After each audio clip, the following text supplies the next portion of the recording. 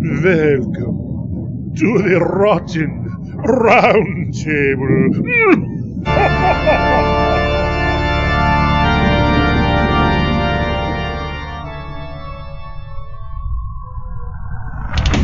Monsters, maniacs, creatures, ghosts.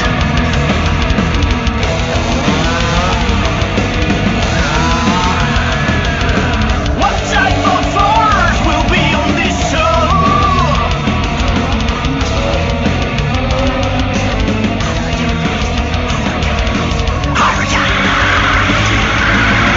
What's up, and welcome to the Horrorcast, episode number 179. And tonight, we are doing a Rotten Roundtable episode. If you're not familiar, Rotten Roundtable episodes, we talk about horror news. We talk about what's coming out at the theaters and VOD and all the streaming services and everything of the current month, which is October 2023. And then we will go around the Rotten Roundtable and talk about what each host has been watching. Always like to give the caveat, if it's a newer film that we're discussing, we will try not to spoil that. If it is an older movie, we reserve the right to spoil some of those things. So I am one of your hosts tonight, Mark Nato, and let's bring in Taminator. What's up, Taminator? Hi, you guys. It's so good for the group to be back together again. Yeah, it's been a while. We haven't done a round table together for several months. I think maybe July. It was me and Jessica, and then in August, I believe it was Vin and Jessica, and then I think last month it was Tammy and Jessica. It was a horror cast. So, Yeah. Yeah, it's good. It's good to all be back together. A lot of things to talk about tonight. So let's bring in Jessica. What's up? Hey guys, what's up? I have a ton of watches, so I'm excited to get into it. Yes, I think we all have a lot of watches. And last but never least, Revenant Vin. What's up, Vin? Hey, hello everybody.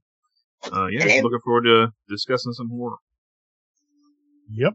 Are you guys sufficiently in the Halloween fall mode? I'm trying, but we're having record heat here, and it's like 90 degrees, so it sucks. Yeah, we're this past week or two, it's been really nice, like 60s and rain here, and it was very fall-y, but we're supposed to have temps in the 90s this week, so I don't know. We'll see how that goes. Yeah, we put the decorations up in the house already. So we've got a skeleton and a corpse zombie at our dinner table with us. So Nice. the kids are already having fun. Yay. Yeah, very fall-like here. I'm really mad because I haven't gotten to put up my decorations yet. I just haven't had time, so just waiting until I have a moment to myself so I can finally decorate the house. Probably Good luck. wouldn't. Just kidding. All right. Well, let's just get into this because we've got a lot to cover tonight. First order of business is the news feed.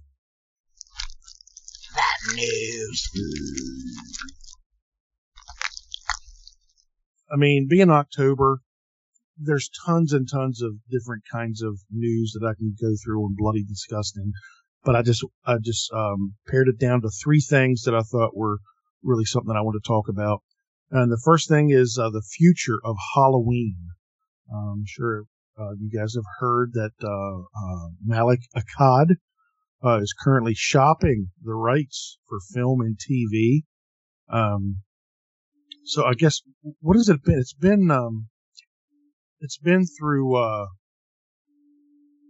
I'm trying to think of who owned it. Blumhouse, right? Mm-hmm. Well, Blumhouse is the one that did the latest trilogy. Yeah. And I think that was through Universal Pictures.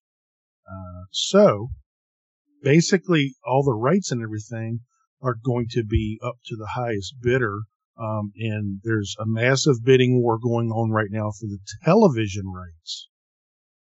So maybe they're bringing Haddonfield to the small screen. I don't know. We've also had rumors that A24 is part of the bidding for the movie rights. And I did not know that A24 recently won the rights to produce a Friday the 13th television series. And Oh, wow. it's going to be called Crystal Lake. I did know about the Crystal Lake series. It's going to be on Peacock. I had no idea A24 was behind it. Yeah, me either. So that makes it interesting. Imagine if A24 got both Friday the 13th and Halloween. That'd be interesting. Art house slashers. Yeah, that would be interesting. Well, I think that's really the direction it needs to go. Because what else can you do?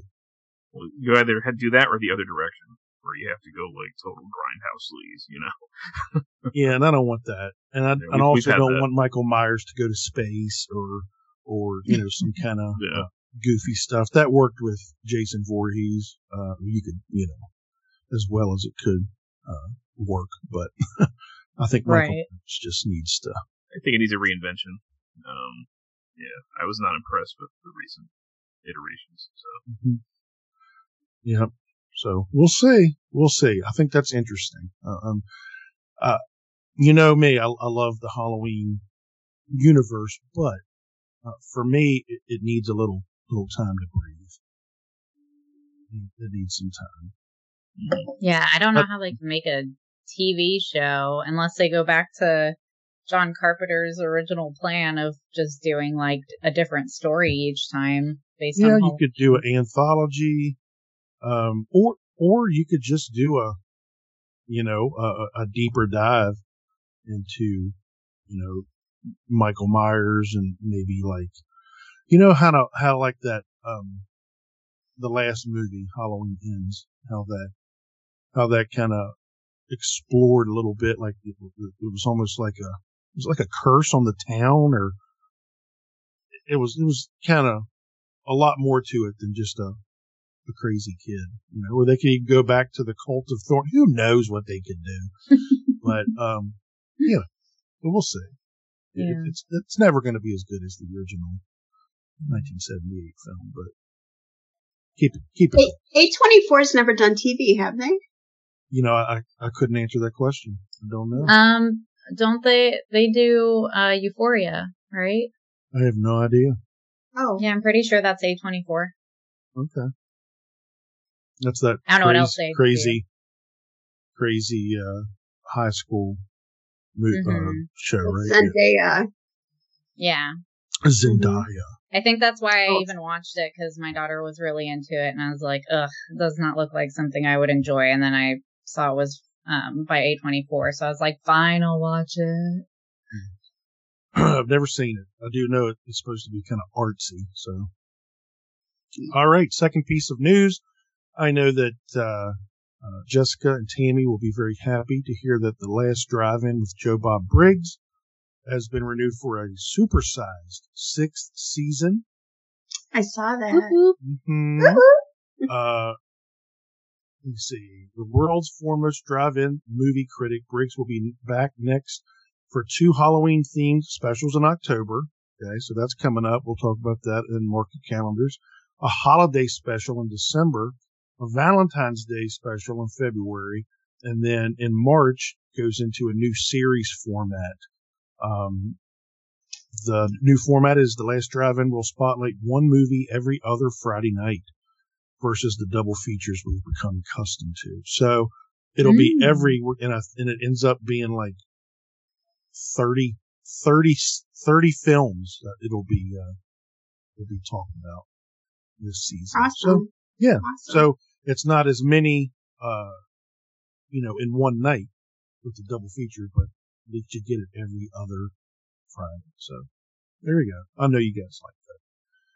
And the last thing, and I put this in here because I know Vin likes to read as well, but this is not really reading. This is more of a it's a podcast, but it is a story-based podcast. Audible is launching an Are You Afraid of the Dark podcast just in time for Halloween from Nickelodeon. So basically, it's going to be a story in podcast form. They're not talking about like old episodes. No, they're actual stories, episodes. And that is kind of cool. Yeah. Yeah, I'll listen to that. Me too. They usually have really Yeah. good audio productions too. Yeah. Yeah. Audible does. Yeah. Audible. You know, although I will say this, I did try to, listen to an audio drama, called Possessed or something by Audible, and I hated it. I had to turn it off. But I think this will be better.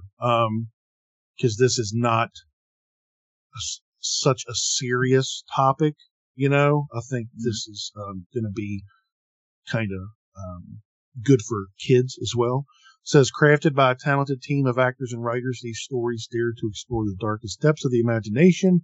Each curated sound pulls you deeper into the story. A whisper in the woods, a creak in the floorboards, a moan in the graveyard. And each story reveals shocking secrets and unravels terrifying mysteries. In the theater of your mind, horror has no limits. So I'll just give you a taste of the first episode. There's 6 episodes already planned. The Tale of the Last Hide and Seek. 4 kids take their hide and seek game to an abandoned factory where the urban legend about the night watchman may be more than just a story. So it was good. I'm gonna listen to it. Heck yeah. I'm trying to think. Do you have to have an Audible subscription though? Because isn't it like $9.99 a month or something like that? Yeah, I mean, I have an Audible subscription. I listen to. It's like $15 a month. Oh. If you want the credits. $14.99 a month, Yeah. and you get one credit per month. I don't know if you have to. I think there's a cheaper Audible subscription that you have access to a large library. Yeah.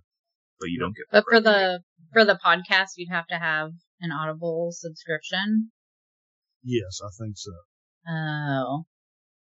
Well, they need to like get different tiers then if they're going to start doing these. Well, I think that's what Vince said. There's like a cheaper tier where you'll get like from the podcast and access to a bunch of. Yeah. It's basically like a library stuff you get access to. But the $15 one, you get a credit that you can trade in for an audiobook. Which Sometimes the new audiobooks releases can be is like really expensive, so it's like $15 is a pretty good price for some of these. But yeah. I love Audible. I like it a lot. All right. So there you go. That's the news feed. We're going to take a quick break. When we get back, we're going to go into Mark Your Calendars. Like, oh. Can you play the wake up playlist? Do you like this one? Turn that up.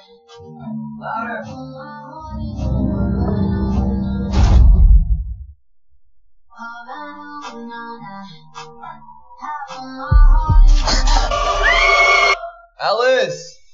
Oh my god, what is that? Don't touch it. It's a good song. No. Stop. No. Stop. What are you doing?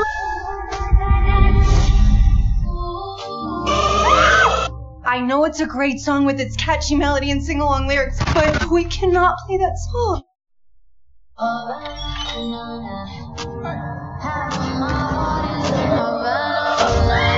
It's only a song. I'm just gonna play it one more time. Don't! Stop! Killer songs you can't resist. Spotify. We are back, and it's time for October. Mark your calendars. Woohoo! Woohoo! Mark calendars! Mark calendars! It's October. There's tons of stuff, so I'm going to be as quick as possible with this. I probably missed some stuff. Who knows? I can only do what I can do. You know, so there's not a great place online where they're all there. So, today is October 2nd, right? 2nd. Mm-hmm. Yeah. Yeah. So today on Hulu, a new film dropped called Appendage. Did anybody watch it yet? No, I just saw the I turned my Hulu on a little bit ago to see if Bachelor in Paradise is on there. Don't tell anyone that. And like the appendage thing came up and I was like, oh my God, that looks so good. So I added it to my stuff. So that's a Hulu original. I'm a little disappointed. I don't know if they even did it last year, but remember, Hulu did a lot of stuff in October the last few years, and I don't think there's as much this year. And They've got their Huluween they call it Huluween. That's up, but if you click on it, it's just all the stuff from the past years. It doesn't like the appendage. I like stuff that's made specifically for brand new stuff, and I haven't seen any of the remember Blumhouse used to do the there's a new movie every week on Amazon Prime. I haven't seen that. That's something they didn't do. I remember, wasn't it Hulu that was doing the? Yeah, what was that called? I can't remember. It was a thing where like every month a movie came out and it was based around a holiday or something. Yeah, and they were really good. Yeah, some of them were pretty good, and so those are gone too. So I don't know. Maybe the pandemic just screwed up everything. Thanks a lot, COVID. All right, on the 3rd, so tomorrow, 2 films coming out. The Jester on VOD, which looks like kind of like a slasher type thing, but with a dude dressed up in a jester outfit. Okay. And also on VOD, Creepy Crawly, which I believe might be like an Asian film about like creepy crawly things. On the 4th, which is Wednesday, season 3 of Chucky premieres, I believe, on the Sci-Fi Channel and also on Peacock. I have not watched anything other than the first season of that. Was the second season good? Didn't watch it. I think I started it, but I don't think I finished it. Yeah. And this is not, it's already started in September, so I'm not really talking about it here, but American Horror Story is started back up. Tammy seems to think it's going to be great. And I was like, well, Kim Kardashian is one of the stars, so I have zero expectations. I'll talk about it in a little bit. So. Okay. I can imagine she's an Emmy winner. Then the 6th, which is this Friday on Prime Video. This is a good day. So we have Totally Killer on Prime. This is from the universe of Happy Death Day to you. What's the girl's name that played Sabrina? And not Melissa Joan Hart, but Kieran Shipka. Yeah. She's the star of this. Okay, I'll watch it. Basically, it's a time travel movie. She goes back into the 80s to try to stop the murder by the Babyface Killer, which is the Babyface Killer from Happy Death Day. Yeah. So you mean it's actually in the Happy Death Day universe, not just like from the same director or something? Yes, it's actually in the Happy. And I think it's gonna be like similar vibe. You know how it's kind of funny and because they also did. I don't know if it's necessarily in the same universe, but that Freaky. Remember that with Vince Vaughn as the serial killer? Oh yeah, that was pretty good. Yeah, but the Babyface Killer wasn't in the 80s in the other movies, right? So no, it's the same. Maybe it's something that I don't know. So we'll see how it works out. Also on Friday, Pet Sematary Bloodlines comes out on Paramount Plus. This is a prequel. This is John Lithgow is in this one. I think he's playing a younger Judd. Sometimes dead is better. Yeah. You can't be that young now. Don't look as old. Yeah, I was gonna say. I don't know. Yeah. Maybe he's not playing Judd. Maybe somebody else is playing Judd. Maybe somebody younger is playing Judd, and John Lithgow is the older guy. That might be it. I don't know. Yeah, I'm assuming this is the backstory that Judd tells about. Yes. Yep. Yes, I'm looking forward to that. I'm not. I'm not expecting it to be fantastic. So anything, better than mediocre, I'll probably be happy with. I hope they treat it well. I love Do we Pet know if Sematary. this is a separate thing or if it's like attached to the recent Pet Cemetery universe? Is it supposed to be like a prequel to that, or is it its own? I don't know. Yeah. I don't know. Because the Pet Cemetery that was redone, that was put out, was at the theaters, right? And then it came out a on couple years Hulu. ago. Hulu had the rights to that or something. I don't know. So Yeah, I don't know sure where I do. Paramount comes in. I don't have Paramount Plus, so I don't know. I'm gonna have to I do. see about that. I know you'll be happy about this, Tammy. On Shudder on Friday, VHS 85 I know. I'm comes out. excited. Yet another VHS film. We'll see. We'll see if it's any good. And on VOD, I guess you pronounce this Aberrance. Aberrance. Aberrance. Aberrance. I don't know what that is. And then in the cinemas and I think this is going to be limited release. There's a movie called Foe that's coming out. It looked more like a dark thriller to me, but I included it because, what's the girl's name that was in The Lovely Bones? Saoirse Ronan. You know what I'm talking about? Oh, Sorsha? Saoirse, I don't know. I don't know how to say her first name. Yeah. She's like kind of Irish. If you read it, she's a really, really good actress. You're talking about Lady Bird? Yes, same girl. I just call her Lady Bird. Lady Bird. Okay. She's in it, and I watched the trailer, and it gave me some dark thriller vibes, so I'll add it on here. It's called Foe. My guess is that's going to be like limited release in theaters. And then Monsters of California on VOD, which is like a kids versus aliens type of fun romp. And then get ready for this one. Everyone mark your calendars for sure. Caddy Hack. Oh, brother. God.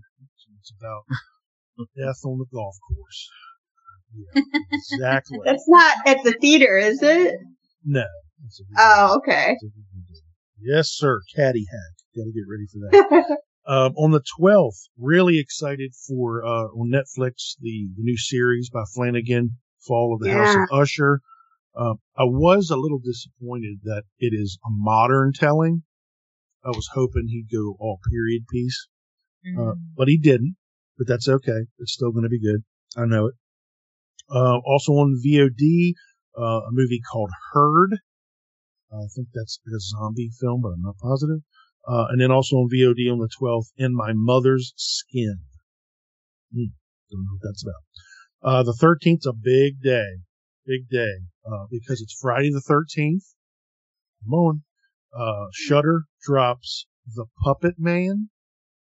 Okay. It's original, a Shudder original. Don't know anything about it.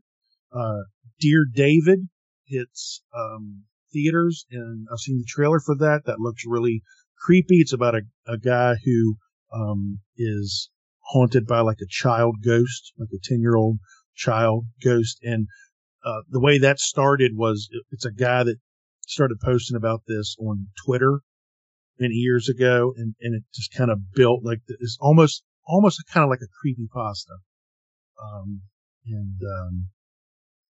They got a hold of it, and yeah, I think BuzzFeed is the they're not a movie company, but they're the ones that financed it. So BuzzFeed. Really looking forward to The Exorcist Believer. The trailers look really good to me.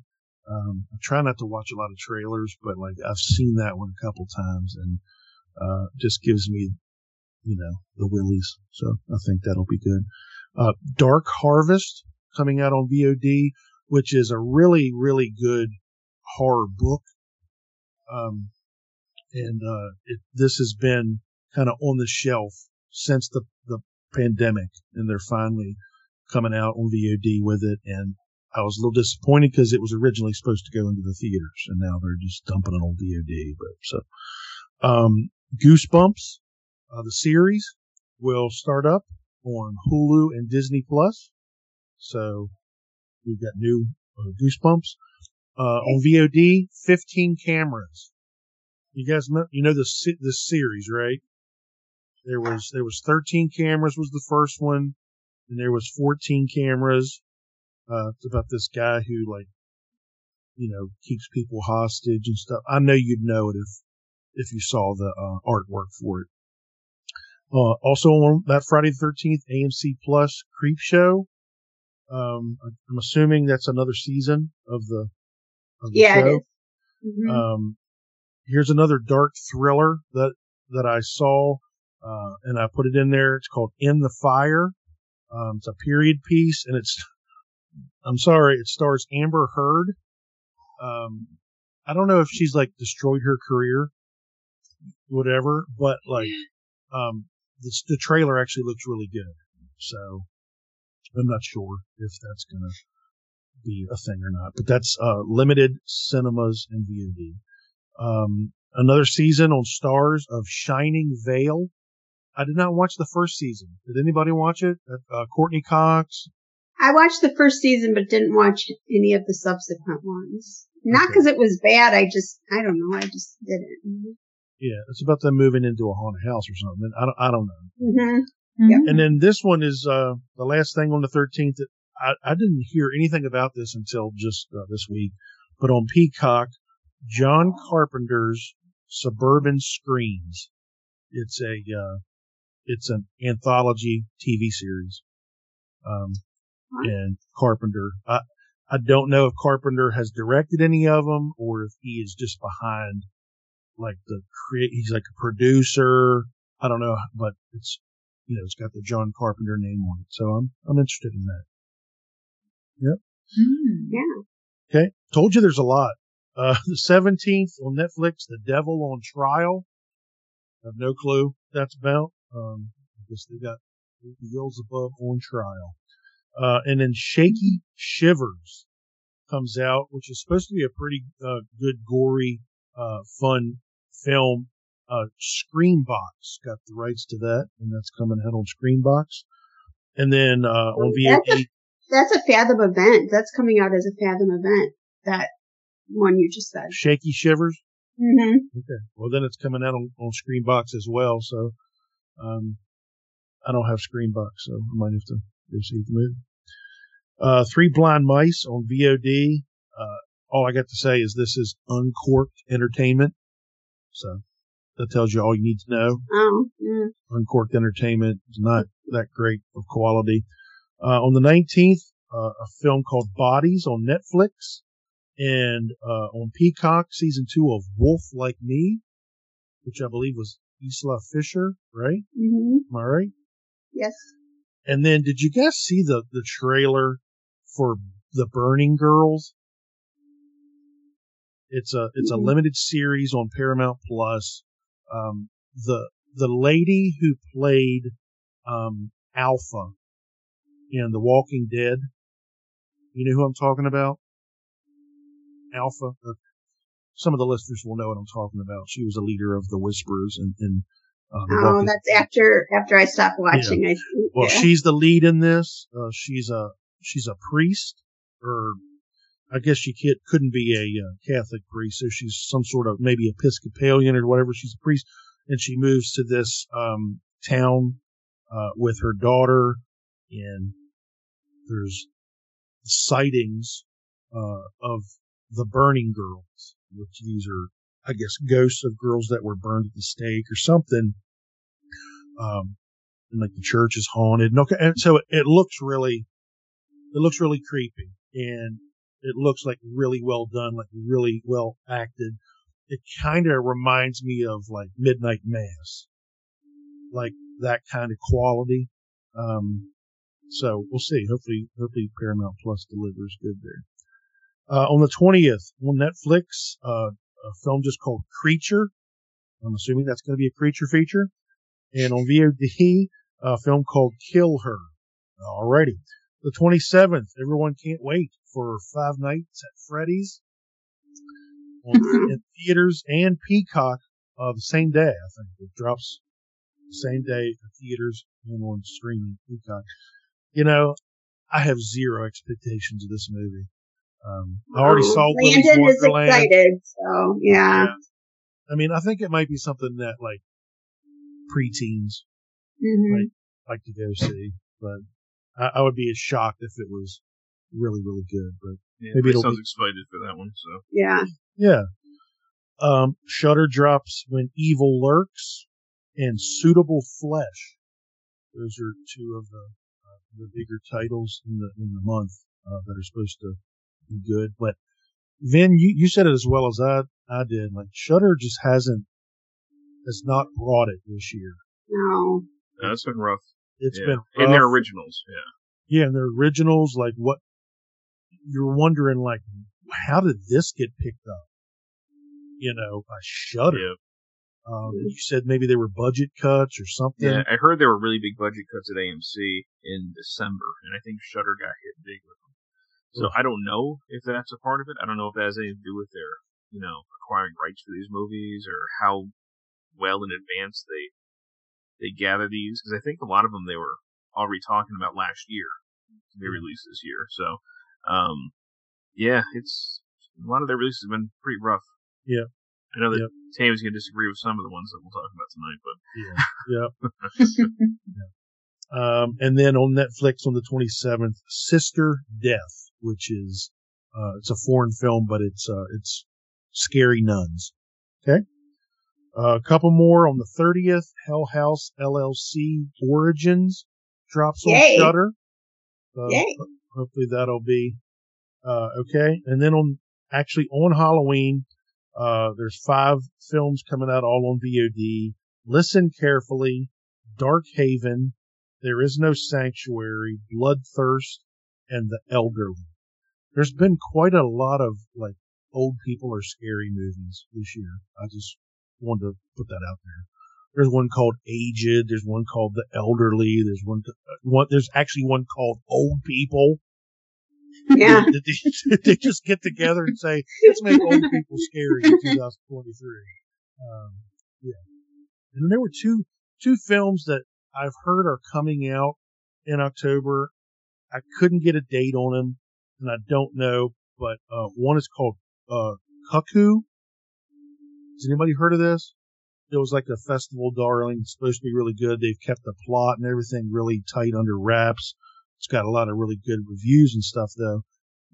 They said fall 2023, so maybe it'll be October, maybe it'll be November. There's another one that I watched the trailer for called Black Mold that looks really creepy, and that might make it in October. We'll see. And then who knows if they're ever going to drop the Salem's Lot. I give up. When are they going to drop the dang thing? Just put it out, people. I don't know what's going on. So it's annoying. Yes. We're going to tease this for 5 years, and then just keep dangling like a carrot. It'll probably stink. All right. That's mark your calendars. So we're going to take a quick break. When we get back, we're going to go around the Rotten Roundtable and talk about what we've been watching. Let's hide in the attic. No, in the basement. Why can't we just get in the running car? Are you crazy? Let's hide behind the chainsaws. Smart. If you're in a horror movie, you make poor decisions. That's what you do. I'm being quiet. Breathing on me. If you want to save 15% or more on car insurance, you switch to Geico. It's what you do. All right, we are back, and it's time to go around the Rotten Roundtable and talk about what we've been watching. Most of these are going to be new releases, okay, because we've been watching a lot of new releases, and we haven't really been all together for a while, so it's going to be a lot. It's going to be drinking through a fire hose here. So we're going to try to keep these reviews short and succinct, and we're also going to again, not spoil them because they're newer films. If we do mention an older film, we do reserve the right to spoil it. So what we're going to do is we're going to give our thoughts on the movie in like hey, is this worth your time? Is it not? That's basically how it works. And we're going to start with the Taminator. What's up? Da-da-da. Okay, well, I'm going to start with I think it's out of the theaters now, but I think it's one of the best things I've seen this year, and that's Last Voyage of the Demeter. This was directed by Andre Overdahl, who did The Autopsy of Jane Doe and Scary Stories to Tell in the Dark. So, right away, it's probably going to be good, and I thought it really was. Based on a single chilling chapter from Bram Stoker's classic novel Dracula, The Last Voyage of the Demeter tells the terrifying story of the merchant ship Demeter, which was chartered to carry private cargo, 50 unmarked wooden crates from Carpathia to London. Strange events befall the doomed crew as they attempt to survive the ocean voyage, stalked each night by a merciless presence on board the ship. When the Demeter finally arrives off the shores of England, it is charred, derelict wreck, and there is no trace of the crew. So, okay, to me, this has everything. First off, abandoned boat. What happened to the crew? Yes, please. A black and female team of protagonists. Yes. An actual fresh take on the Dracula story. Yes. It's an awesome setting of the claustrophobia of being on a ship. I think the ship is such a great setting for a horror movie. Child in danger, but not spared. This almost is like a bigger budget of the sadly underrated Blood Vessel. It unfolds really slowly but pleasingly, and by far one of the best things I've seen all year. I'm super glad I saw it on the big screen, but like I said, I think it's probably gone from theaters by now, but it was definitely a beautiful film to look at. It was not entirely, but filmed mostly at night, which a lot of, when that's not done well, it can go really wrong, but I thought it looked really great. I thought the creature looked great, but you don't oversee it, which works good. It almost seems like they were maybe setting up for a sequel, or else either it's just like, okay, everybody knows the rest of the story. So, Yeah. I mean, they took a chapter and like, boom, boom, and that was it. I heard it compared to a seafaring version of Alien, and I think I could agree with that. And it will be very high on my list at the end of the year, I predict. Yeah. See it for sure. I liked it a lot as well. There were just a couple of things that I wish it would have done. I wish it didn't rely much on CGI, which it did in certain parts. Yeah. But Javier Botet was Dracula, Nosferatu. So they did have, parts where he was in a suit and makeup and whatever. And I understand. I mean, he's, what we're talking about here is we're talking about lots of flying around and stuff. So it had to be, I guess, some CGI, but it was sufficiently gory. Yeah. I thought so. Mm-hmm. When you got the close-ups of Dracula, it was good. You can't get a better cast. Liam Cunningham is one of my favorites. And he was great as the captain, Mm-hmm. Captain Elliot. Yeah. Yeah, definitely. And I wish they would have. Let me look at this. How long was this movie? It was 2 hours. It was an hour and 58 minutes. And I'm telling you, I thought it could use another half an hour. I agree. I was like, I want more. Yep. I want more development of each character because I liked all the different characters. Yeah. And that just shows you how good the movie was because I had no idea it was 2 hours. I was like, this is an hour and a half movie. And I just didn't realize. Really good cover art too. Good poster.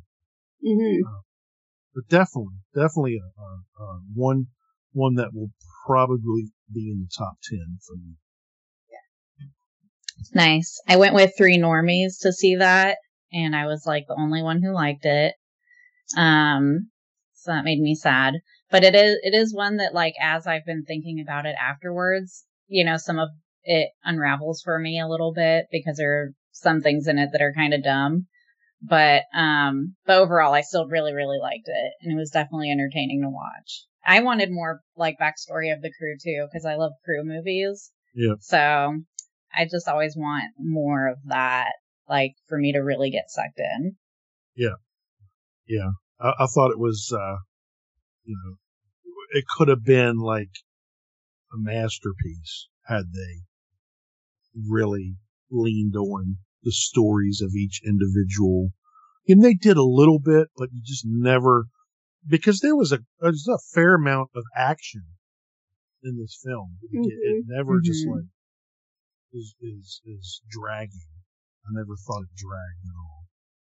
This one, I think, would lend itself well to a TV series because, I mean, starting from the beginning where you could tell, like, the local people, there's even, like, more you could talk, the ones that didn't want to get on the ship because they knew from the markings on the boxes what that was. And, I mean, there's just so many other things you could have gotten into, and I think it would be a good TV series. Yeah, no, definitely. And then, like you said, carrying on further, from the conclusion of this movie, I don't think it's a spoiler to tell you that Dracula gets to London. Okay, that's just the way it is, So it would have been cool. It would be cool if they got the same actor who was really good. Was it Corey Hawkins?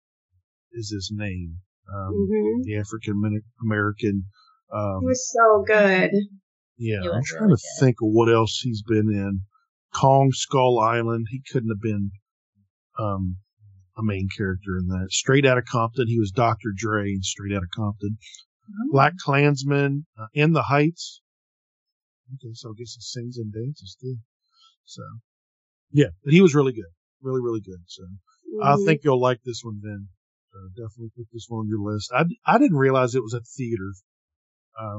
I would have liked to have seen it at the theaters, but oh, you didn't get to see it in the theater? No, I didn't. I didn't know that it sad. was. Yeah. Oh. Let me look here. It says Showtime. Yeah, it's gone.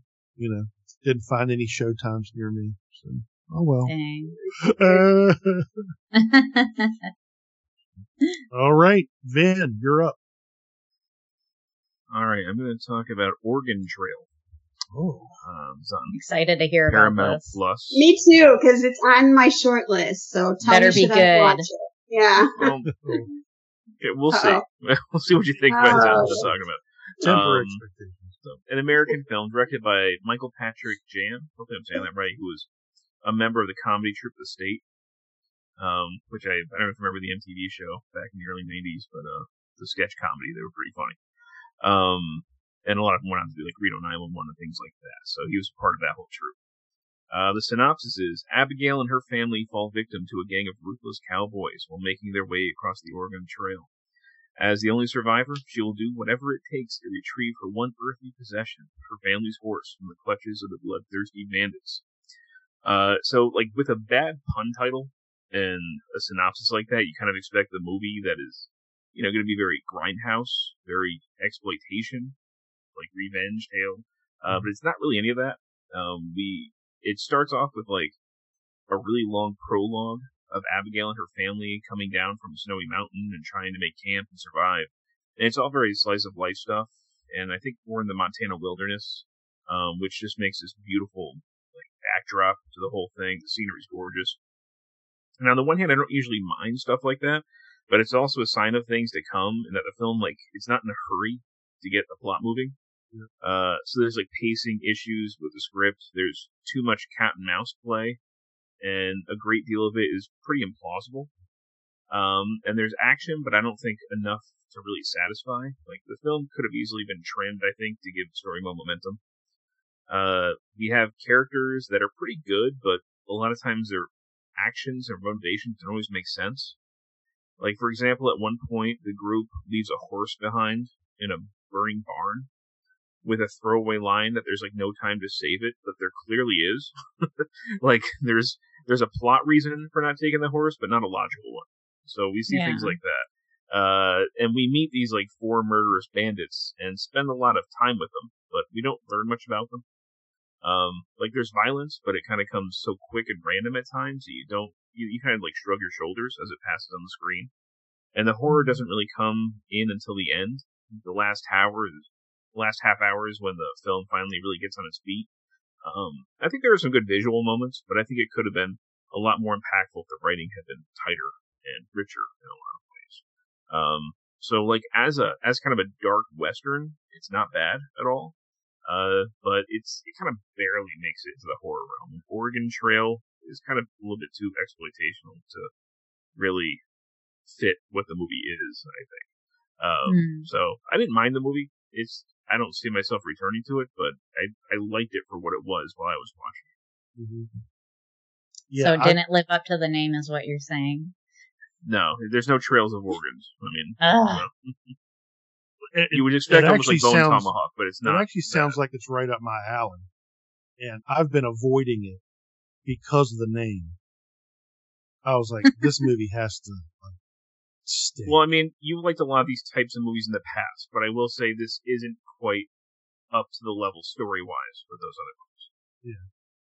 Yeah. Well, I really do like, even if it's not full-on horror, I like westerns that are done well. So we'll see. I want to watch it this week. Really good. All right, Jess, you're up. All right, first one I'm going to bring up is No One Will Save You, which just came out on Hulu not too long ago, I think on the 22nd of September. Mm-hmm. And the synopsis for this is a creative and talented young woman who's been alienated from her community, Bryn Adams, is introduced in the story. And she's lonely but ever hopeful, and finds solace within the walls of the home where she grew up until she's awakened one night by strange noises from decidedly unearthly intruders. What follows is an action-packed face-off between Bryn and a host of intruders that are unearthly who threaten her future while forcing her to deal with her past. I mean, you can't really ruin it because if you've seen the trailer at all or even the poster art, you know what this movie is, which subgenre it fits into, but I still would like to not say it outright just in case. But I watched this just this past Friday with a couple of friends. I heard a couple of good murmurings on the internet about it, and I was not let down. I really, really enjoyed this movie. It's really visual. The sound design's really cool. And there is CGI, like a lot of CGI, which would make you think that I would hate it. But I guess because of what it was used for, I accepted it. Mm-hmm. If that makes sense. It's like the wyverns in Game of Thrones. That doesn't bug me because I can't compare them to real wyverns, if that makes sense. Mm-hmm. So, yeah, I really liked it. There's not a dull moment at all. I think the balance between the real horror and the metaphorical horror, and just this girl dealing with her past is it's very well balanced and gave it a lot of meaning. There's one thing in particular that's really cool with this movie that I don't want to give away. It's not like that. It's not that big of a spoiler or anything. It's just something that I personally liked. Nice touch. And if you're watching the movie, hopefully halfway through. Yes, that. Yes. Hopefully halfway through your watch, you'll be like, hey, wait a minute. Yeah. So it's just kind of one of those fun things to figure out on your own, I think. But yeah, it was beautiful to look at. I thought the main actress did a great job at carrying the movie. And I think that everybody should watch this. And I can't wait to watch it again and kind of solidify my feelings before the end of the year. Yeah, I don't know if I missed it if you said it, but isn't it very little dialogue at all in this? That's what you said you didn't want to spoil, but yes. Well, yeah. No, I mean, that's not I don't think that's what you wanted to spoil. Yeah. The subgenre is very little. There's no dialogue. There's none. Yeah, there's no dialogue except for one sentence. But, yes, and lots of screaming. I didn't even realize it until halfway through the movie. Mm-hmm. I was there's no talking in this movie, but it doesn't need it. Right. It doesn't need it because she spends most of the film alone. Mm-hmm. But yeah, it's done really well. I agree that it's definitely a lot of CGI. which, you know, it's 2023, I guess, just par for the course, for films like these.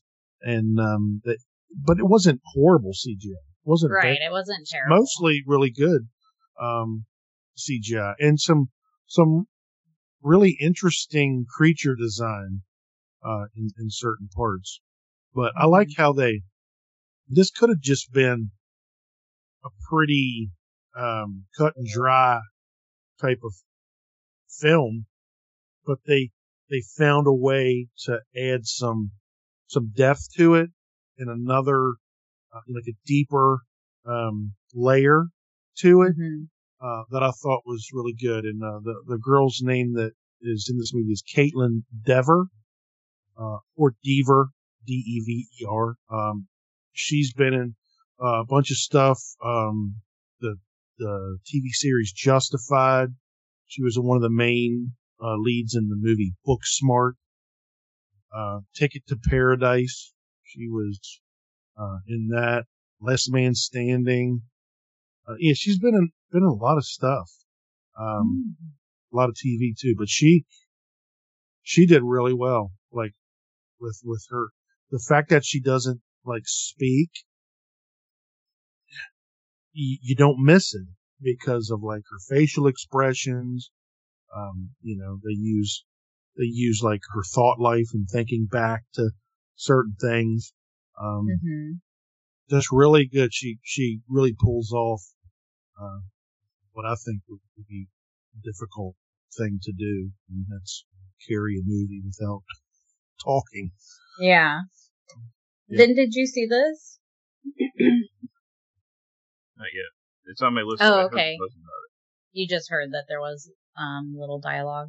I really want you to watch it so that you can tell me. Did I misunderstand what you said by as far as the subgenre? I was just because we haven't said what subgenre it is. I didn't think that's what you were trying to not spoil. I was trying to not spoil the subgenre, but also I didn't want to give away that there's no dialogue because I thought it was a fun thing to notice on your own. Or at least it was for me and my friends when we were watching it. Like, at the same time, we all kind of looked at each other and were like, she hasn't said anything throughout this whole movie. You know, it was just kind of a cool thing to notice because we're just, like, so into the movie because it's so entertaining, you know, and to do that and then there not be any dialogue, I think is a fun feat. And don't let that turn you off. Oh yeah, definitely don't let it turn you off. I'm interested to hear when Vin watches it, what he thinks of the ending. I think it's a cool ending, so hopefully that'll... It was all a dream or something like that. Yeah. It's definitely a weird ending. Yeah, it's weird. I was like, what is this? What I really think is happening here? Yeah, tonally it's kind of weird compared to the rest of the movie, but I also think that it's cool. All right. It's my turn. And I went to the movies to see It Lives Inside. This is a PG-13 horror film. Everyone stop the booing and the hissing now. No, I want to see it.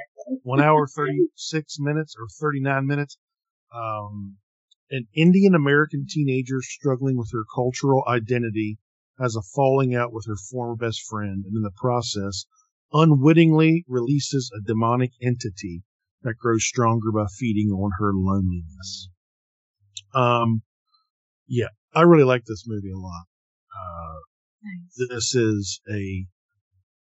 This is kind of like a possession creature feature, supernatural demonic type film, but it all comes from the vantage point of the Hindu faith. They're from India.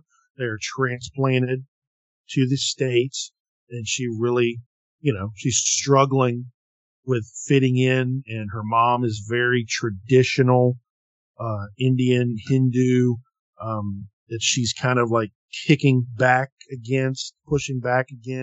So there's some really good family dynamics going on there.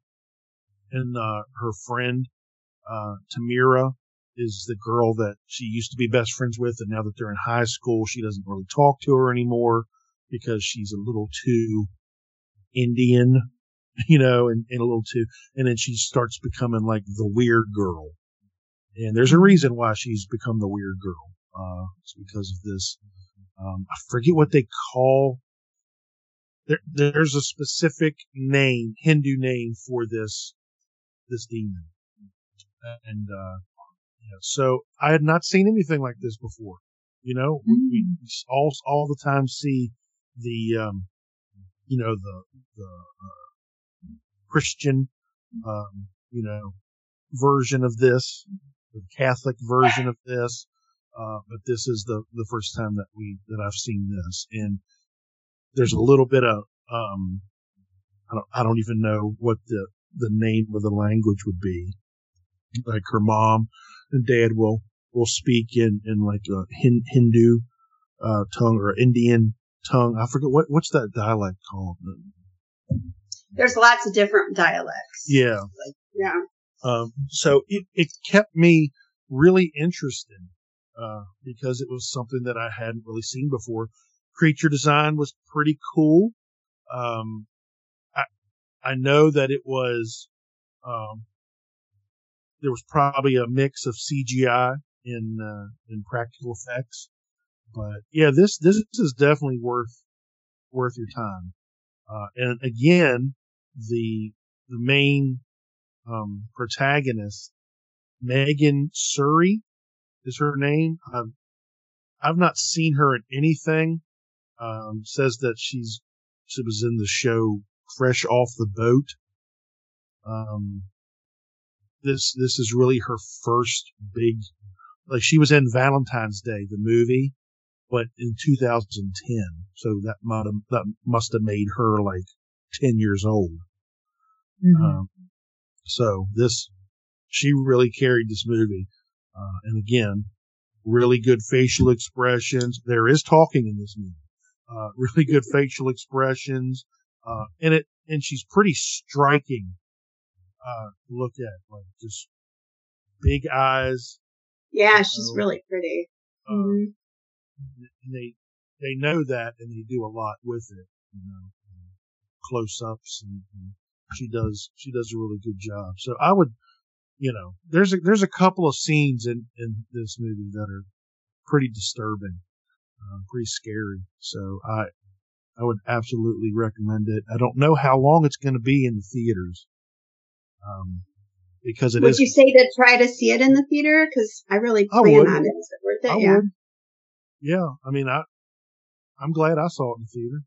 I mean, it's not like some grand, like, cinematic masterpiece where you're like, but yes, I mean, just sound design and the cinematography and everything is good, but like the story and I think that the people who produced Get Out are behind this too, so, which doesn't mean anything. It just means that they put money behind it. Mm-hmm.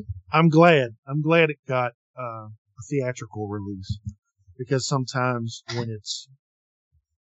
it's something that is a little bit different as far as the belief system, we don't get to see it on the screen. Like, we'll just put this out straight to Shudder, or let's put. I'm glad that it got that release in theaters. So it lives inside. Faux show. I'm gonna try and go see it this week. Yeah, it sounds awesome. Let me know what you think about it. I really thought it was something else, something new. That's cool. Yep. I used to actually go to a Hindu temple in California all the time back when I was a hippie, and hand out Bhagavad Gitas for the Hare Krishnas at like Coachella Fest and stuff. Well, you might have have some familiarity with some of the terms or whatever that saying, whatever. I was completely lost with some of their, but they do a good job of explaining like what they're doing, like the mom and what they're making. They're having this big party and inviting all their other Indian American friends, and they're they're making a sacrifice of vegetables to their deity or whatever. I don't, I don't do that. I don't know what that is. They did a good job of, and the girl's more interested in going out and dating and doing her thing and being American, so it was really, and it ended up being like that part of her, the Hindu part that actually kind of saves her. And the ending of this is a little weird. And yeah, so go watch it. I don't want to spoil it anymore. I like it. Tammy, Nice. you're up. Well, my next two are going to be controversial, so I'm just going to go ahead and dive in. Bad Things on Shudder. I think Mark and I might have seen two different movies. Did anybody else see this besides me and Mark?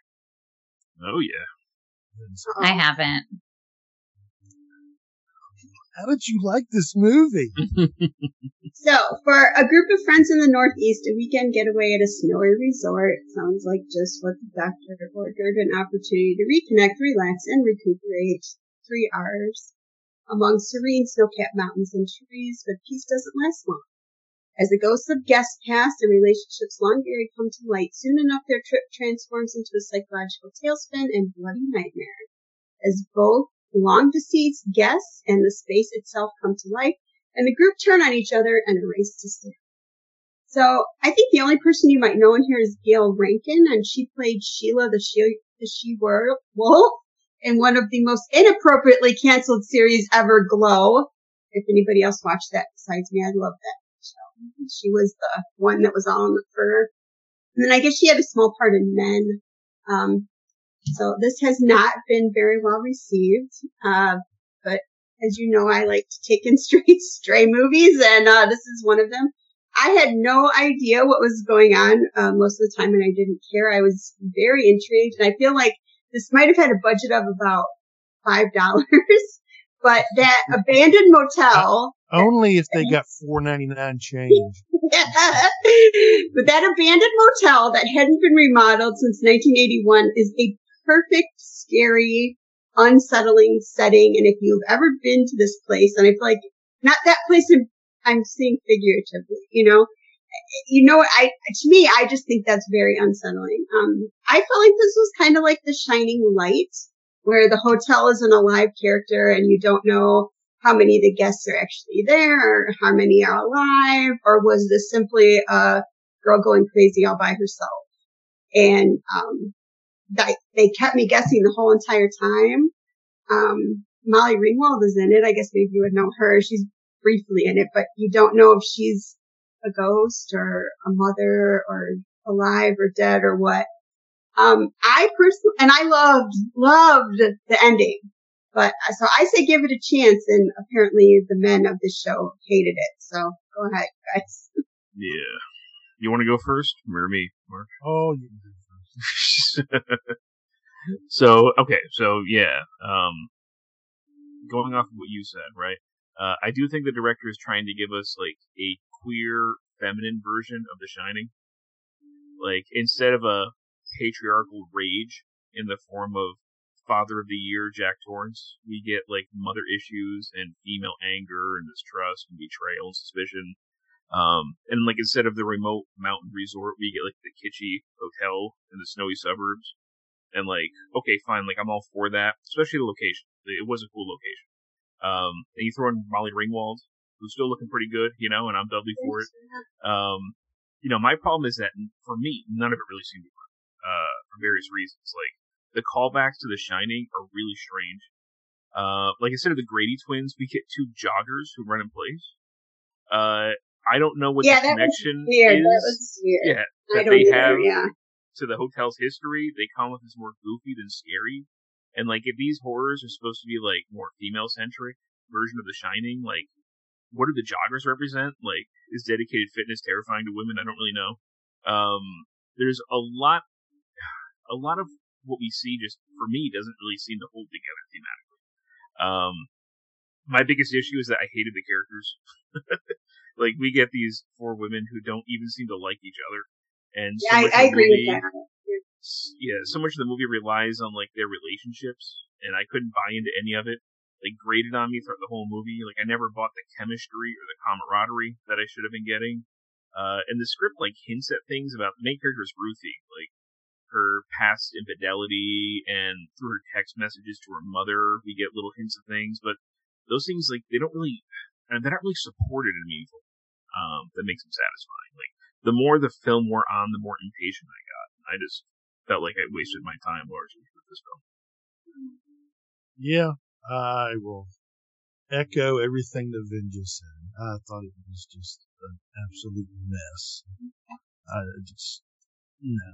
I'm all for, like, low budget filmmaking and all that. I didn't think the acting was good. I didn't think that the script was good. I don't know. And can I just say, like, I'm not being, like, I'm trying to say this the nicest possible way, but, like, when you're watching a movie, shouldn't the people who are in it at least be semi-attractive? You know what I'm saying? Oh, like, no. Wow. Oh, you better I'm edit just that saying, out. like, they were, like, distractingly unattractive. I'm just telling you no the eye truth. candy. Is that I'm what you're just saying? telling you the truth. Like, Molly when Ringwald was Ringwald, who's like 60, is the best looking chick in your movie. I'm not saying that you just watch a movie for somebody's looks, but, like, when it's distracting one way or the other, you know what I'm saying? Like, makes like it would have been distracting if they were all supermodels, because that's not realistic. But they were just the opposite. They were all just, like, not attractive at all. Like, okay. I was Okay, I'm going to say that I think the nice thing about having an all-female movie is you get to throw that part out the window, and that part doesn't matter. And I also think what both of you might be missing, or maybe didn't consider, is none of it's also disjointed and all that, because I think there's a chance that maybe none of that happened. Like, she was there by herself, and so it's almost choppy, like a mental illness kind of choppy, because the continuity doesn't make any sense. Even with the other characters, it's almost kind of like in a Shining kind of way. They say that, Stanley Kubrick used that, that things don't match up so that you would feel unsettled. I think there was a little bit of that going on here. There's no proof that any of those other women exist at all, or any of the other characters. You think Ruthie is the only one that's real? I don't think we know, but I think that's one of the ways that you could interpret the movie, which would make a lot of what you didn't like about it, besides the eye candy, make a little bit more sense. I'm not even talking about eye candy. I'm talking about, like, just attractiveness as, like, a person. Like, you're saying, like, you can't grab 4 random women and they all look as bad as they do in this group of people. Yes, and, like, not even that. Just none of them are likable. None of them are likable. Okay, part of the plot also is that, like, we have 2 women pining after Ruthie, and it's hard to see what either of them sees in her. I think that's one thing. But that could be her thinking that these women were pining. But, that's like, her when fantasy. Jack Torrance was going crazy, we got, like, ballroom parties in the 1920s. She gets, like, annoying roommates? I don't know. Like, this is... No, she got the breakfast buffet, remember? With the weird people and the little girl, and she walked into the... That wasn't her. restaurant. That was the other girl that got that. That wasn't Ruthie. It was? Yes, it was, because the... Are you sure? It was the girl that she cheated on with. Oh. Al? No, the other one. The one that they dropped off at the train station. Or bus station, whatever it was. Oh, the one that was always weirdly dressed, yeah. Well, then that kind of shoots my theory if other people are having trouble with the station. Yeah, okay. I didn't realize that. Sorry, my bad. But I don't know. I still liked it. I see what you guys are saying, but I just don't think that. Well, I think there's certain themes that you sometimes connect with a lot more than we do, and that I think goes a long way. Sometimes with the enjoyment of the movie, but I don't know. I couldn't connect to this one at all. But that's all right. I'm glad you liked it. The number one plot keyword on IMDb is unlikable character. Is it? You got to spend an hour and a half with these people. It's rough. And I honestly didn't mean just like physical looks. Like I'm talking about like just unlikable. You don't want to spend time personality.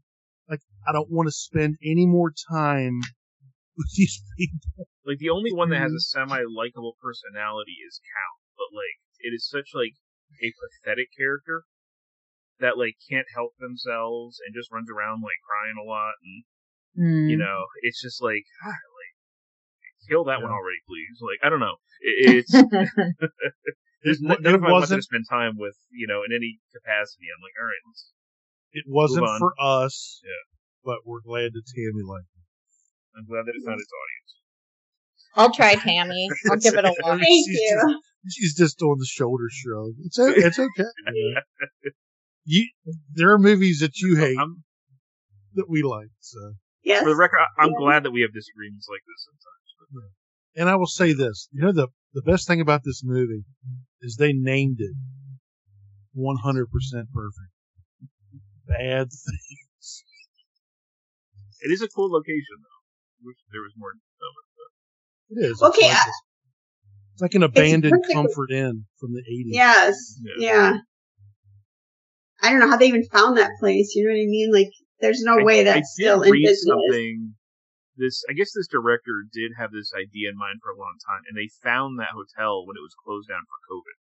And they toured it and stuff like that, and they got the hotel to agree to film there. I don't think it was like a shut down hotel when they were filming. I think they shut it down to film, but like that's what I was just saying. Like when they toured it, that everybody's stayed in a motel like that. I think, and you just kind of like know what I mean. That circular conference room that was really unique. Yeah, it was interesting. So it was the best looking character in the movie after Molly Ringwald was the hotel. Right. Okay, I agree with what you guys are saying. I think there's a really good idea here. Maybe if like somebody wanted to take it and there's something here. Maybe it's just the Shining connection. I don't know, but I think of like a female Shining kind of. I think there's a good idea here. And yes, it could have been done better. I just think that there's a nugget of something here. Picture The Shining, starring Richard Simmons.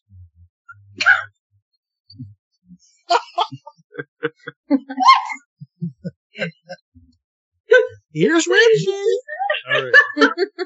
All right, Ben, you're up. Oh boy. Okay. Follow that one, pal. Yeah, no kidding. All right, we should tough crowd here tonight. Good luck. All right, I'll talk about Bloodflower. This was on Shudder. A Malaysian film. So the director is Dain Said. I'm not sure if I'm saying that correctly. So it's crashing in my ears.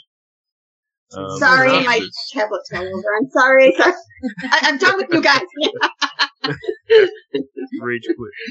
Yeah. All right. The synopsis is a young apprentice healer tries to suppress his supernatural abilities so he can fit in with the other kids. But when a malicious spirit breaks out in his apartment, he decides to use his abilities while dark family secrets are revealed.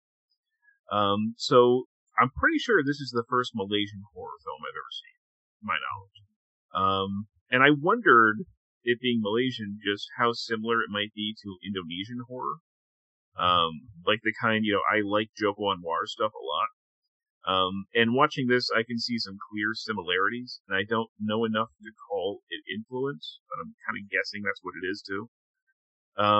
Like we even get a shared actor in this. The guy who plays the father in the Saint and Slaves movies, he plays the father in this as well. So I have to assume there was kind of a conscious effort to capitalize on the success of Joko Anwar's films, which are very, very popular in Southeast Asia. And kind of like Mark was saying with the basically a Hindu take on horror. I'm always interested to see a culture or a country's take on horror, especially when it's a non-Christian society, just to see what they can bring to the table and how they interpret things. Even though a lot of times it ends up kind of amounting to the same thing, just with different language or symbols. But especially for this one, because for instance, I was thinking, Indonesia is the largest Muslim population, but its constitution is secular, and the country officially recognizes 6 different religions. And Joko Anwar often takes a more skeptical view of religion in his movies, but Malaysia, on the other hand, is officially Muslim. And I think that kind of comes out in this movie heavily. We basically kind of get the kind of haunted apartment setting that Joko Anwar gave us in Saint and Slaves 2, but here it's a passage from the Quran is powerful enough to protect you against evil. Which would not work in a Joko Anwar film. Ultimately, we kind of get some good gore moments. There's a birthing scene that's pretty gross and daring. But we also get some very shoddy creature design and visual effects. We have the seeds of a good premise, but the execution I think leaves a lot to be desired. I don't feel like we ever really connect to our main protagonist, and we don't get to know the friends and the side characters very well. A lot of the plot, including the titular blood flower, which looks very phallic for some reason, aren't really explained. And that's despite a fairly unnecessarily long runtime of an hour and 42 minutes. I think it's certainly interesting to see horror come out of Malaysia, but the effort feels more like a poor copy of Indonesian horror than something that I can identify as an authentic Malaysian voice, at least from this outsider's perspective. So, I mean, it was sort of interesting, but I don't think that people have to rush out and go see this one at all. Yeah, I haven't seen it yet. I've seen a couple little clips or whatever. I haven't seen it yet either. What's the opposite of phallic? Is it sapphic? Right? No, that's lesbian. Oh, Vaginal? whatever the opposite of whatever means vaginal. I thought that's what it looked like, or the female. You didn't see a bloom, I guess. No. I didn't see I just saw the art, the little poster or whatever on Shudder. Yeah, and stands for it's pretty erect when it starts going. So.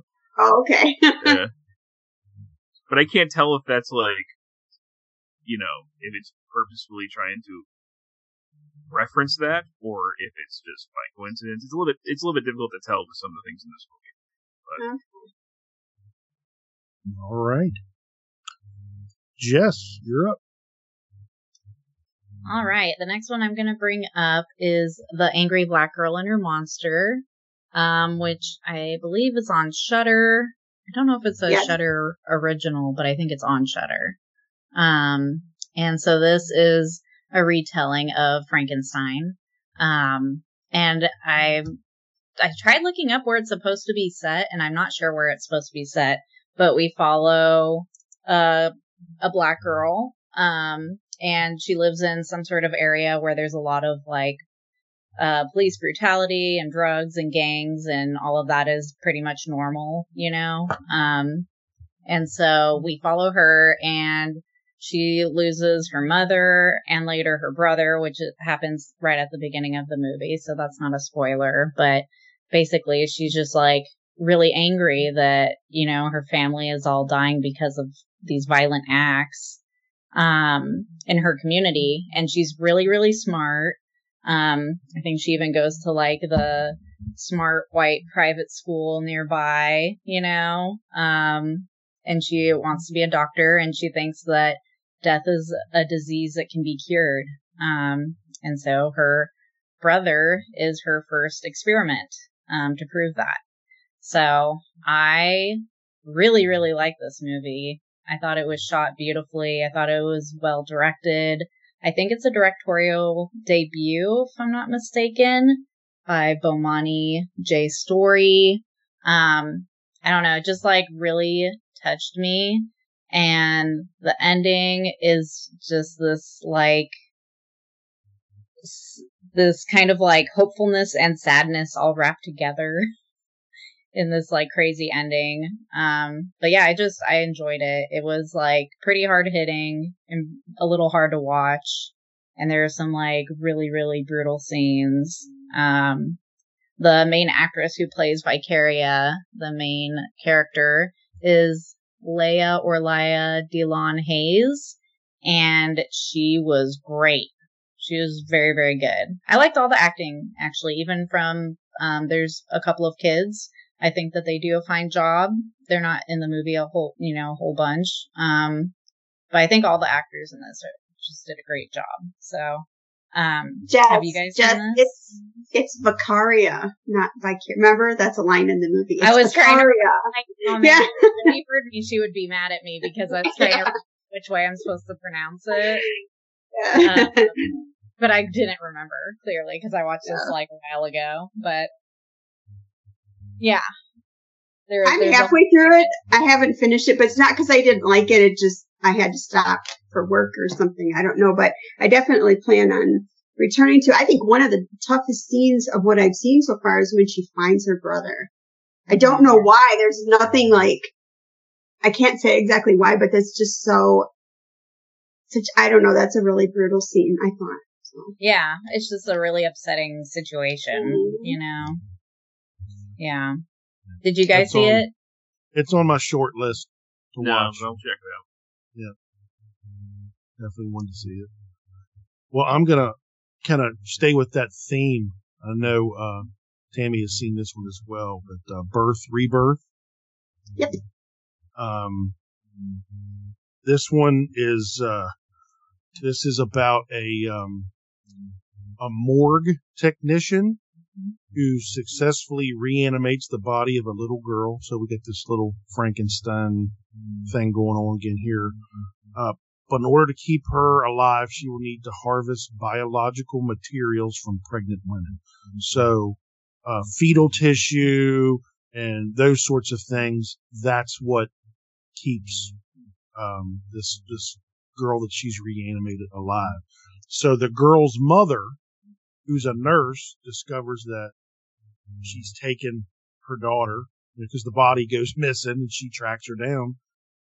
They enter into a deal that forces them down a dark path of no return. This one is, I guess it would be, there's a lot of drama in it. Okay. It is something that I really enjoyed. I liked this movie. I thought it was really well done. I thought there were some pretty disturbing images in it, and disturbing material as to what these women are up to. But it was also pretty heartbreaking, because what this mom is feeling so much guilt because she has to do this shift at work, and she kind of takes her daughter who's feeling ill to the neighbor and drops her off, and she avoids her calls because she's busy during the day, and then her daughter's dies of what was it, meningitis? Yeah, meningitis. So she feels guilty and stuff. So when she realizes that her daughter has been reanimated, like she's in on the party, she's in on it. And all the acting in this movie is really good. The main lady, Marin Ireland, who plays Rose. She's really good. She's like, again, she's just weird. Like there's this weirdness about her, like this like crazy scientist. And she's doing things like she has zero like social skills, and she is really like she's the part where she takes the guy through. Oh, I know. I know. She's trying to get herself pregnant, which she has done. It seems like she's done that several times in the past. Yeah. So that she can harvest her own stuff to keep this thing, and it's strange. It's strange. But then she no longer is able to do that. So at the end, basically, you're left with this question, like, how far are they going to go to keep this this experiment going, and it's pretty horrific. Happens. So I liked it a lot. There are people that are there's a lot of people that are going to be like, yeah, it's not horror enough for me. Oh, it's definitely horror, I think. And I in my notes, I said it's another one of those, I feel like I've seen so many of these this year, is how far will a mom go for her children? And this kind of turns into a little bit of like Pet Sematary kind of. And that's what's so heartbreaking about it. And then what she needs is like the fetal tissue. So when he says I don't want to give too much away, but what's so horrific about it is she doesn't want to have a baby. She needs some fetal tissue and like embryonic and stem cells. So she gets herself pregnant and then does procedures on herself to get the cells or whatever it is that she needs. Like she had initially started trying to do Alzheimer's research on her mom, I think, and then somehow graduated to this Frankensteinian kind of like Well, I think she stumbled upon something and then just she just went further and further and further with it. And yeah. She's so hyper, like, you're right. She has like no social skills. She's, people are very turned off by her. She's very unattractive. She would have fit in that other movie. But you know what? In real life, she's not unattractive. She's not at all. They really made her. Yes. They made her like, she doesn't care at all about her physical appearance. She is hyper focused on this breakthrough because she's. What did you say about the angry girl, Jessica? She believes that death is a disease to be cured. Mm-hmm. That's basically the same thing that's happening here. Mm-hmm. She is so focused on curing death or reanimating and everything else in her life. So there's horror coming from a lot of different angles. Horror about what this woman has, put herself through for the sake of a scientific breakthrough. And then there's horror of of the woman who said her daughter's dead. So what is she willing to do to bring her back or to keep her alive? So yeah, I really thought it was good. I think it might be a little too slow moving or quiet for some folks, but I thought it moved on really well. It was shot well. Yep. So I would highly recommend. I saw it at the movies. Did you see it at the movies? No, saw it on Amazon Prime for $5.99. And I would pay $5.99. Well, I think it was. Oh, there was it was only in the movies for one day, and it happened to be by me. I'm up in Wisconsin right now, so I had the Milwaukee theaters, and so I was actually able to catch it, and it looked really good on the big screen. It is very slow moving, so if you don't have the patience for that, even though the story is great, you might find this a little long if that's not your kind of thing. But I mean, it's really good. It's really different, and it's also kind of like a "be careful what you wish for" kind of a lesson. You know what I mean? So yeah, it was good. I did love the pig scene. Oh. Yeah. Anyway. All right, Tammy. Well, since you guys haven't beat me up enough, I'm going to go with Bury the Bride. It's my second stray of the evening. Sorry, I haven't seen that one yet. You haven't? I have. No. That's a Tubi original, right? Mm-hmm. Yeah, I thought you had. So who hated it? I have not seen it yet. It was me. Oh, no, because I put in our group chat, this is way good, and then you just laughed at me, so I thought you had seen it. Anyway. I did? Yeah, you're like, LOL or whatever, and I'm like, oh, great. I'm going to get roasted, and then... No, I was probably just... Oh, because I think I said it was way better than it should be. Vin, did you see it? No, I didn't. Not yet. Oh, well, all right. Well, forget you, Jessica. Okay. I didn't hate it, by the way, but it's not good. It is really good. So I'm going to not read. And what makes it really good is please, please, please don't read anything about this. Don't spoil the twist for yourself. Because I almost gave up on it. And thank goodness I didn't. So I'm not going to read the IMDb or anything like that. Because I think your best choice of enjoying this is letting it get you. But I'm going to steal a review that I saw on Rotten Tomatoes that I think sums it up perfectly. And it goes like this. It's a surprising left turn for Spider-1 from his semi-experimental debut. Bury the Bride is a crowd-pleasing survival story with a wicked cool twist on some of your favorite blood-soaked tropes. How the film transitions to horror is worth applauding. I agree. And the aftermath also doesn't disappoint. Again, the budget is about $5. The only person I recognized was Chaz Bono, which, you know, is Cher's daughter turned son.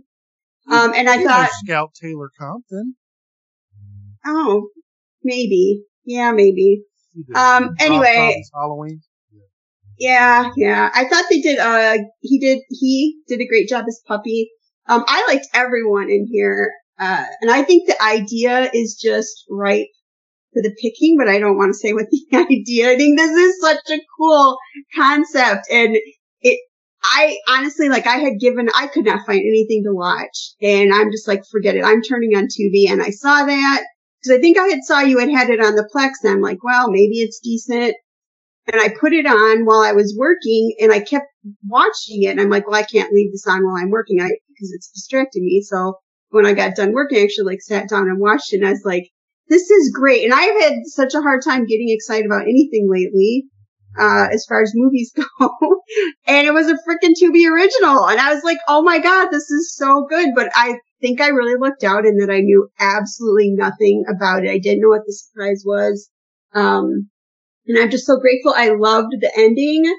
I'll admit I almost gave up about, 10 minutes in like I famously do. And then all of a sudden it takes this left turn and I was like, what? Yes, here we go. And then it was like, after that, then it's just a totally different movie. But basically, it's like, to just sum it up, it's a bachelorette party gone extremely wrong. And what happens. And then, like I said, I really loved the ending. So, Jessica, what'd you think? I'll say that the thing that didn't work for me was just that the characters and the situation were so unbelievable to me that I couldn't buy in. But it's still fun, and I have been torturing myself with many a Tubi original. So if I cut all of my Tubi original watches in half, it would be on the lower part of the good, better movies, if that makes sense. It's There's wrong, a lot but it of makes sense. terrible movies below it. So it's definitely it's not one of the worst TV originals from this year. You know what? From the stuff I've seen on Shudder, it is better than that. Like how it ended up a Tubi, I guess it's because it's a Tubi original, but I could see this getting on Shudder. It's better than a lot of what I've been watching on there lately. I don't think it's that kind of, there's a lot of junk on Tubi originals, but I think this is better than a Tubi original. So you saw I can't remember because somebody reviewed it last time on the horror cast. It's the Baby Blue. That was me. Was that any good? I liked it. I think that it's kind of the same thing. There's a lot of things about the story that don't make any sense. But I had is that the lesbian couple? The lesbian couple? Is that Baby Blues?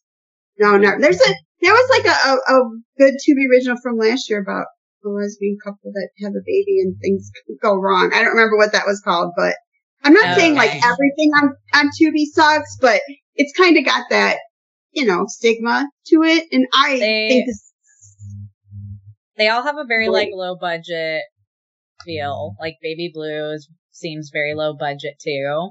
And tonally, it's kind of all over the place because it's comedic in areas when it really shouldn't be. Just based on the other half of the movie, but I thought it was original at least and kind of fun, so I enjoyed it. I've heard good things about Baby Blue, so that one's towards the top end for me out of the Tubi originals. All right. There you go. My prediction is Vin would hate it and Mark would like it in spite of himself. Okay, we'll see. It's another watch Chrissy Fox one. Mark, Chrissy Fox, and Spider one. You remember they did that anthology that released on Shudder last year that you didn't really like, but I kind of did. No, what's it called? I can't remember what it's called. I know it starts with the A, and Chrissy Fox is on the cover of it, and it was Spider One's first movie. I don't even know who Spider One. Allegoria. That's it, Allegoria. I don't even remember. Don't even remember that. It was an anthology with the main theme being like art and like artists. Yeah. He's Rob Zombie's brother? Yeah. No, is he? Yeah. Yeah. And he's from Power Man 5000. I remember saying that like this guy was trying to be Rob Zombie. Well, that's why. Oh. That's why. It's definitely got that. I don't like Rob Zombie's movies, and I really like this. But I can see it like existing in the same universe. That grindhousey kind of, universe of crappy movies. Yes, but this one isn't. Okay. All right, Vin, you're up. All right.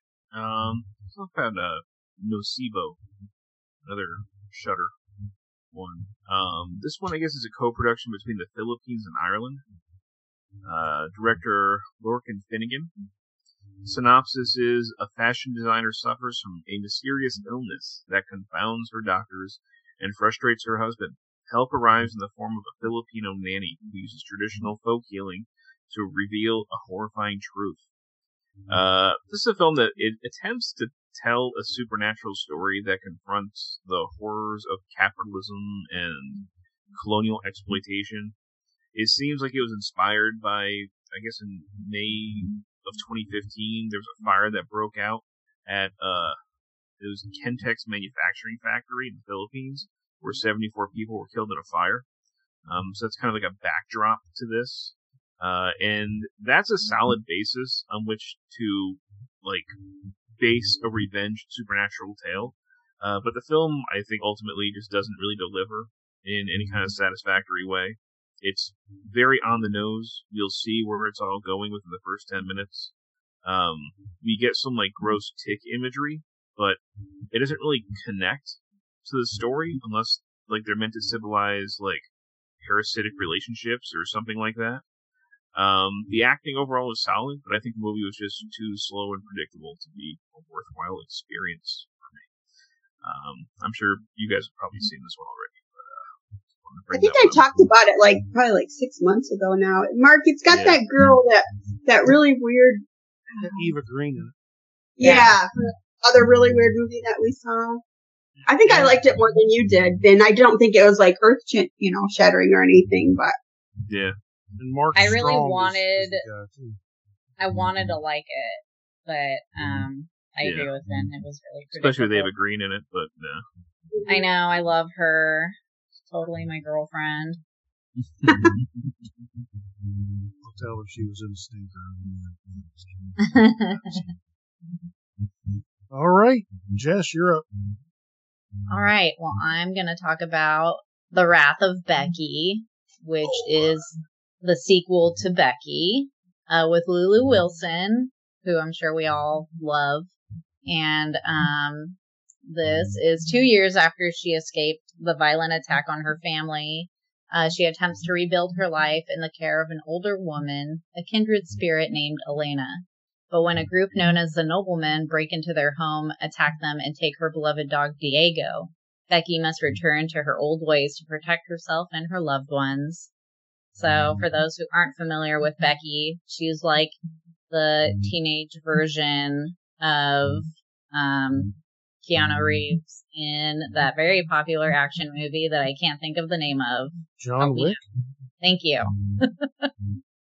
They mess with the wrong person's dog. I like the Becky movies. They're they're, not good movies, but they're really fun. They look really good. The gore is good. For like Home Alone antics are really fun. This one has Sean William Scott in it as the bad guy. And, she happens to kill a lot of racists. So I think that that's cool. Personally. That's cool. Yeah. I almost watched this the other night with my wife, but we ended up watching something else. Yeah, I think it's really fun. And also it has a really fun, really unbelievable ending. But I will accept it in this world that belongs to Becky, personally. Did any of you guys like the first Becky? Yeah, I enjoyed it. Yeah. Haven't seen it. Yeah, I actually. Oh, you never saw it?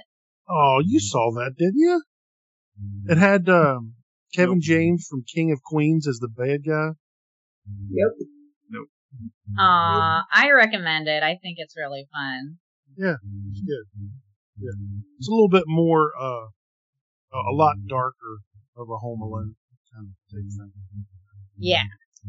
But still fun. Yeah. But then there's stuff that happens that you're like, oh, that sucks and is really brutal. You know what I mean? They don't like spare people just because it's a fun movie. So, and it's like well produced, so it's not like you're watching. It's not like crappily made or anything. It's very well made. Yeah, I don't know. There's not like a ton to say about it, and if you haven't seen Becky, I guess you don't really get the gist of it. But it's just a teenager who's really good at killing people. My turn. I think this will be my last one, and then we'll do the dump. Okay, Right. good, because That I sound want okay? to. Yeah. It's 10:30. I'm tired. My bedtime's at 8. All right. I'm trying to think of which one to talk about. And I'm going to just go ahead and talk about this, even though you guys have talked about this already. But Talk to Me. And this right now is in my top 3 of the year. I really enjoyed this film. Yeah, way better than I was expecting, to be honest. Yeah. I thought it was an interesting take on like this weird party game, with this embalmed hand and everything. And I can see like another movie kind of trying to explain where that hand came from. I was definitely not expecting that movie. So really enjoyed it. Really thought that the main girl, who I'm trying to, what's her name? Talk to Me. Ari McCarthy? Is that her name? No. I don't know. Sophie Wilde. Sophie Wilde is her name. Ari McCarthy was Cole. But Sophie Wilde, she carried the movie. Again, big eyes and like just kind of really emoted well with her face and when they were being controlled or possessed by whatever it was. And they just did a great job. It had one of the creepiest scenes of the year for me. I won't spoil what that was, but it was really good. I enjoyed it a lot, and I already bought it on Blu-ray. Yeah, I love it. It's such like a teenage thing to do. Yeah. So like have this like crazy occult object and just make it into like a drunken party game. Yeah. Mm-hmm. Yeah. And you're sitting there like being possessed, people just laughing at you. Yeah. Yeah. This is great. It's like a party And I like trick. the fact that they're teenagers makes that believable. You know Yeah, what I mean? exactly. Because they are dumb enough to pressure each other into doing something like that. Yeah. And What? Mark, A24 has already like got in cahoots with the filmmakers to make like a prequel Oh, really? about the Yeah. hand. I knew it was ripe for that. But I just really, really enjoyed it. And you know that I've already told you this before, that I know that a movie like stuck with me when I buy the Blu-ray. Yeah. That's like the first day it comes out, I buy the Blu-ray. I've Going in only the done permanent that collection, right? I've only done that like 2 or 3 times this year. You know, my 4th one will be coming up in a couple of weeks when the Boogeyman comes out. But that's it. That's it. Like, this was really good. You liked the Boogeyman? Oh yeah, Boogeyman was great. I liked it too. Don't ever make fun of me again, ever, ever. Boogeyman was great. No, Fantastic film. It's a good PG-13 horror film. Yeah, absolutely. Maybe PG. No. Well, I watched it. It's one of my movies, and I thought it was fine. I didn't think it was bad. It was good. It was really good. Yep, some really good scares. Yep, good stuff. Love I it. really like well, now we're getting on to a different movie, but I liked it. Yeah. Yep.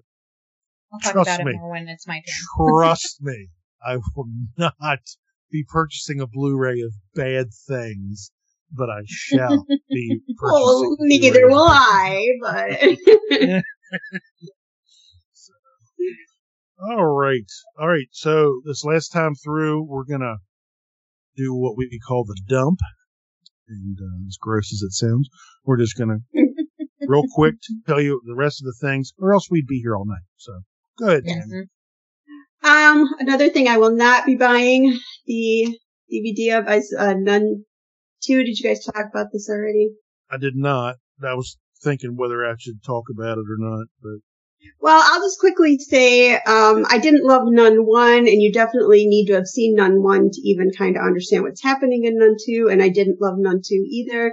To me, it was so formulaic. It's like, you see then the nun appears out of the background, then she jumps out and goes boo, and then it's the next scene, and she materializes out of the background, jumps out and goes boo, and then and it's just like the whole movie of that, over and over. I'm like, oh, okay, come on, I know there's some kind of a scene. Yeah, I know. And I don't hate the Conjuring universe like you do. I am not into these nun movies, but. Can I just say that I was one of the few that I actually enjoyed the first Nun, because I felt like the setting and everything was very kind of like they were trying to go for like a Hammer type, very gothic setting. And I appreciated that. And yes, it was a little hokey in some parts.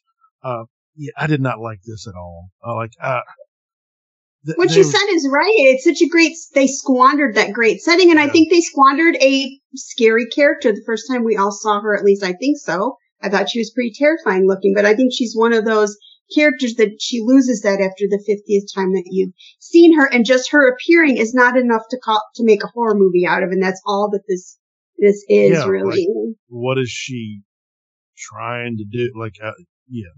Yeah, I always say with those movies is like, try to put yourself in the mind frame of the demon and try to figure out what the hell that demon is trying to accomplish. That's so true. That's so true. It gets ridiculous. You're just waiting in that picture for that long to pop out.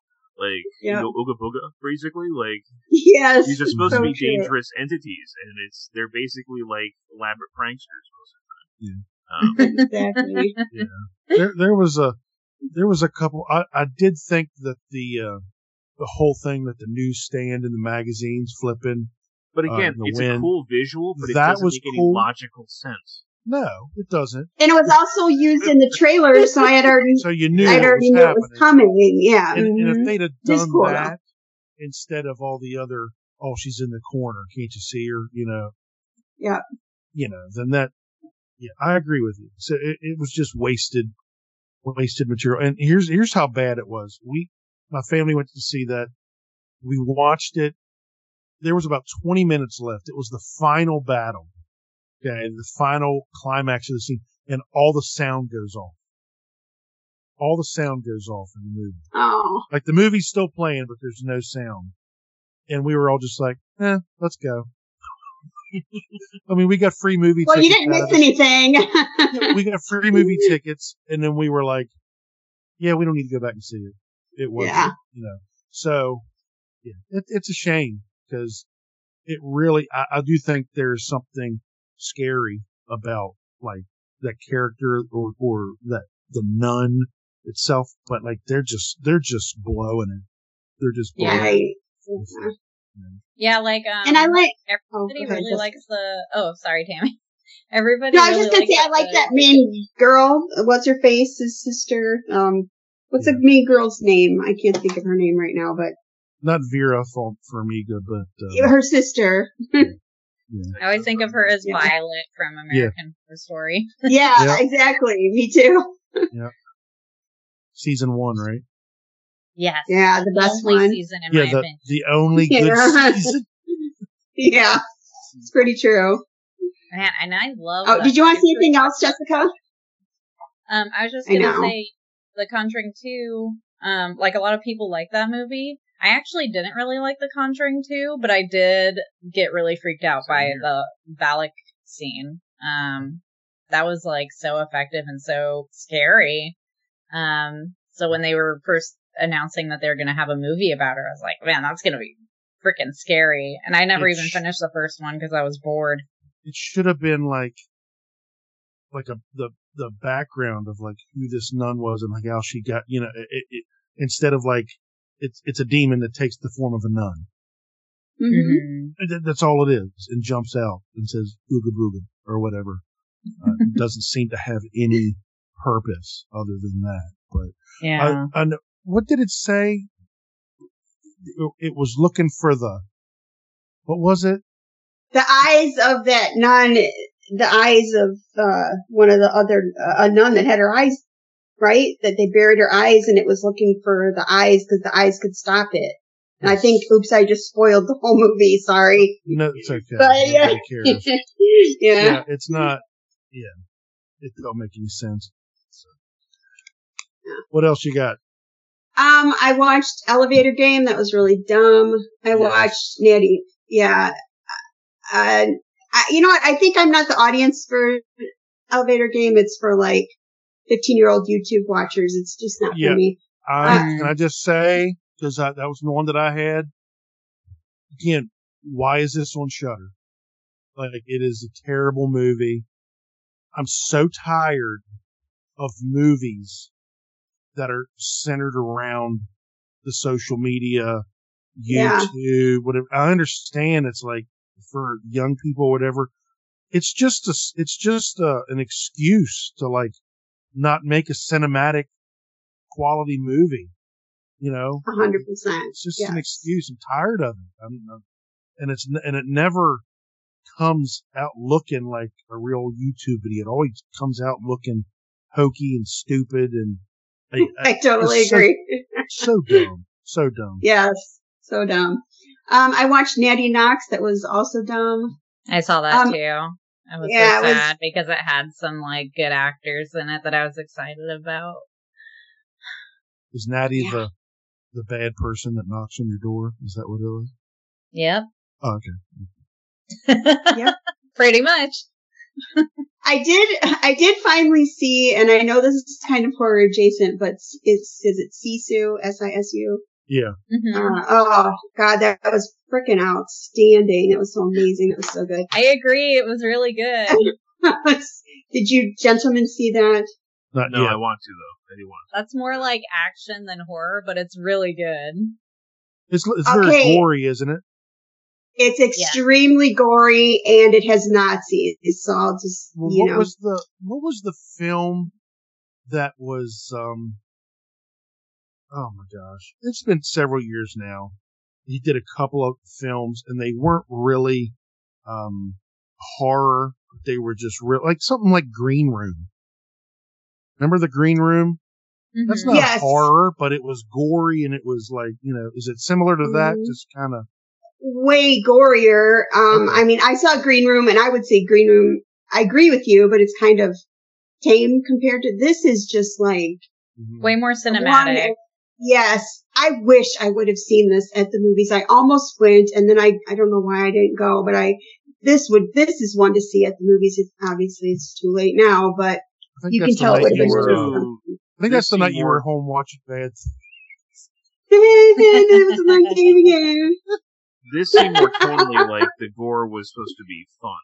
right? Like, this didn't seem like it was a movie with a whole bunch of tension. It seemed more like it was, let's splatter Nazis. I mean, it's like no, that is Overlord. Overlord is that kind of movie. This is like the meanness of. This is a guy who the question is he? The legend is he's immortal. So the Nazis do everything they can possibly think of to try to kill him. I won't tell you whether it works or not. And plus his whole. He's in Finland, right? I'm not too up on Finnish history, but apparently the Nazis like completely decimated that whole area. And he comes back from war to find like everyone he knows and his whole time, everything's gone. And he goes after one thing to try to like start a new life, right, Jessica? What you say? I mean, I don't know why else he would go for that one thing. And the Nazi as he's riding back into town, the Nazis are coming towards him. Like he's going back to town and the Nazis are coming from just decimating his town. And he dares to like make eye contact with the general or whatever. And it's just on from there because how dare you, look me in the eye kind of a thing. And then they kind of go through his things and see what he has. And after that, I guess it's kind of like a giant cat and mouse game, but the Nazis have no chance against this guy. And you're rooting so hard for this guy and he never lets you down. And it's just so great, but it is very tension filled. And, I was doing a lot of this kind of thing, but covering your eyes right now. Yeah. People at home. We're not a video cast. Yeah, like it's fun in the sense. It's fun in the sense that you want to see Nazis get killed, but not fun in the sense that it's like lighthearted. Okay. It's very Quentin. Wouldn't you say it's kind of Quentin Tarantino, if you can call those movies fun? In a way, they kind of are, but yet they're so brutal. Like it's stylized, yeah. Okay. The movie I was thinking of was Blue Ruin. Remember that? No, I remember you liked it. I don't think I ever saw it. It's the same guy that directed Green Room. I knew it was colors, but yeah, because it was really popular in horror circles. But it's more of a crime drama thriller action type thing. So yeah. I don't know what you would call this. To me, I would call this a horror movie, but not like raw kind of. This one on IMDb is action war. But it's definitely that, but action kind of cheapens it a little. I think it's deeper than that, and I believe it's not too far from the truth. Yes, it's kind of stylized a little for the movie, but I believe it's an amalgamation of all kinds of atrocities that were truly brought upon people. Yeah. And you kind of you see these things happen to this guy and it just breaks your heart, and it's a guy and his dog movie kind of a thing. And, it's just absolutely excellent. A+. It should get an Oscar. Of course it never will, but I think if I'm going to I don't know what other audience to recommend it to other than horror, because it's just, I don't think normies, as Jessica calls them, would want to see that stuff because it's just too brutal, and I think we can handle it. You know what I mean? So, a couple of movies that I turned off. I turned off Perpetrator, and I turned off A Southern Haunting. They both suck. I've been doing a lot of rewatches right now. Tubi has a spotlight category called Giallo, and I've just been working my way through that. But they're all rewatches, except I did find a new one I hadn't seen. It's called City of the Living Dead, which, oh my God, that was freaking amazing. That was so good. But, I was like rewatching Suspiria, The Beyond, House by Cemetery, all those kinds of things. I've rewatched the first 3 Halloweens, because that's where it stops, in my opinion.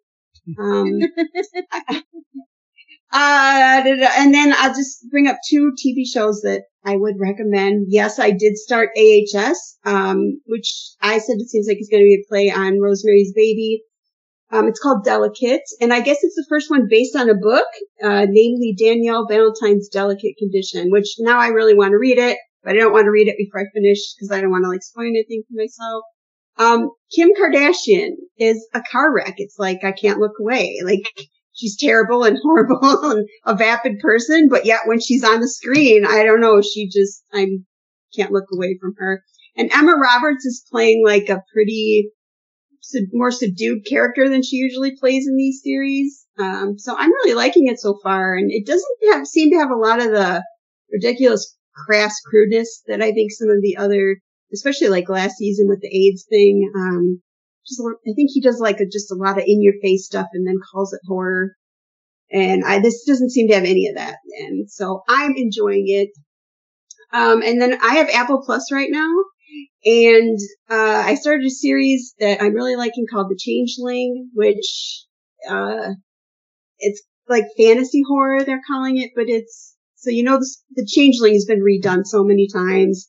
It's basically I don't know, I'm only on like the third one, and there's like 8 or whatever, so I don't totally know, but it's something to do about, it's his baby, and it's not really his baby, and his wife disappears. So it's kind of like that Changeling story, but he also like crosses over into an alternate reality. And I love that.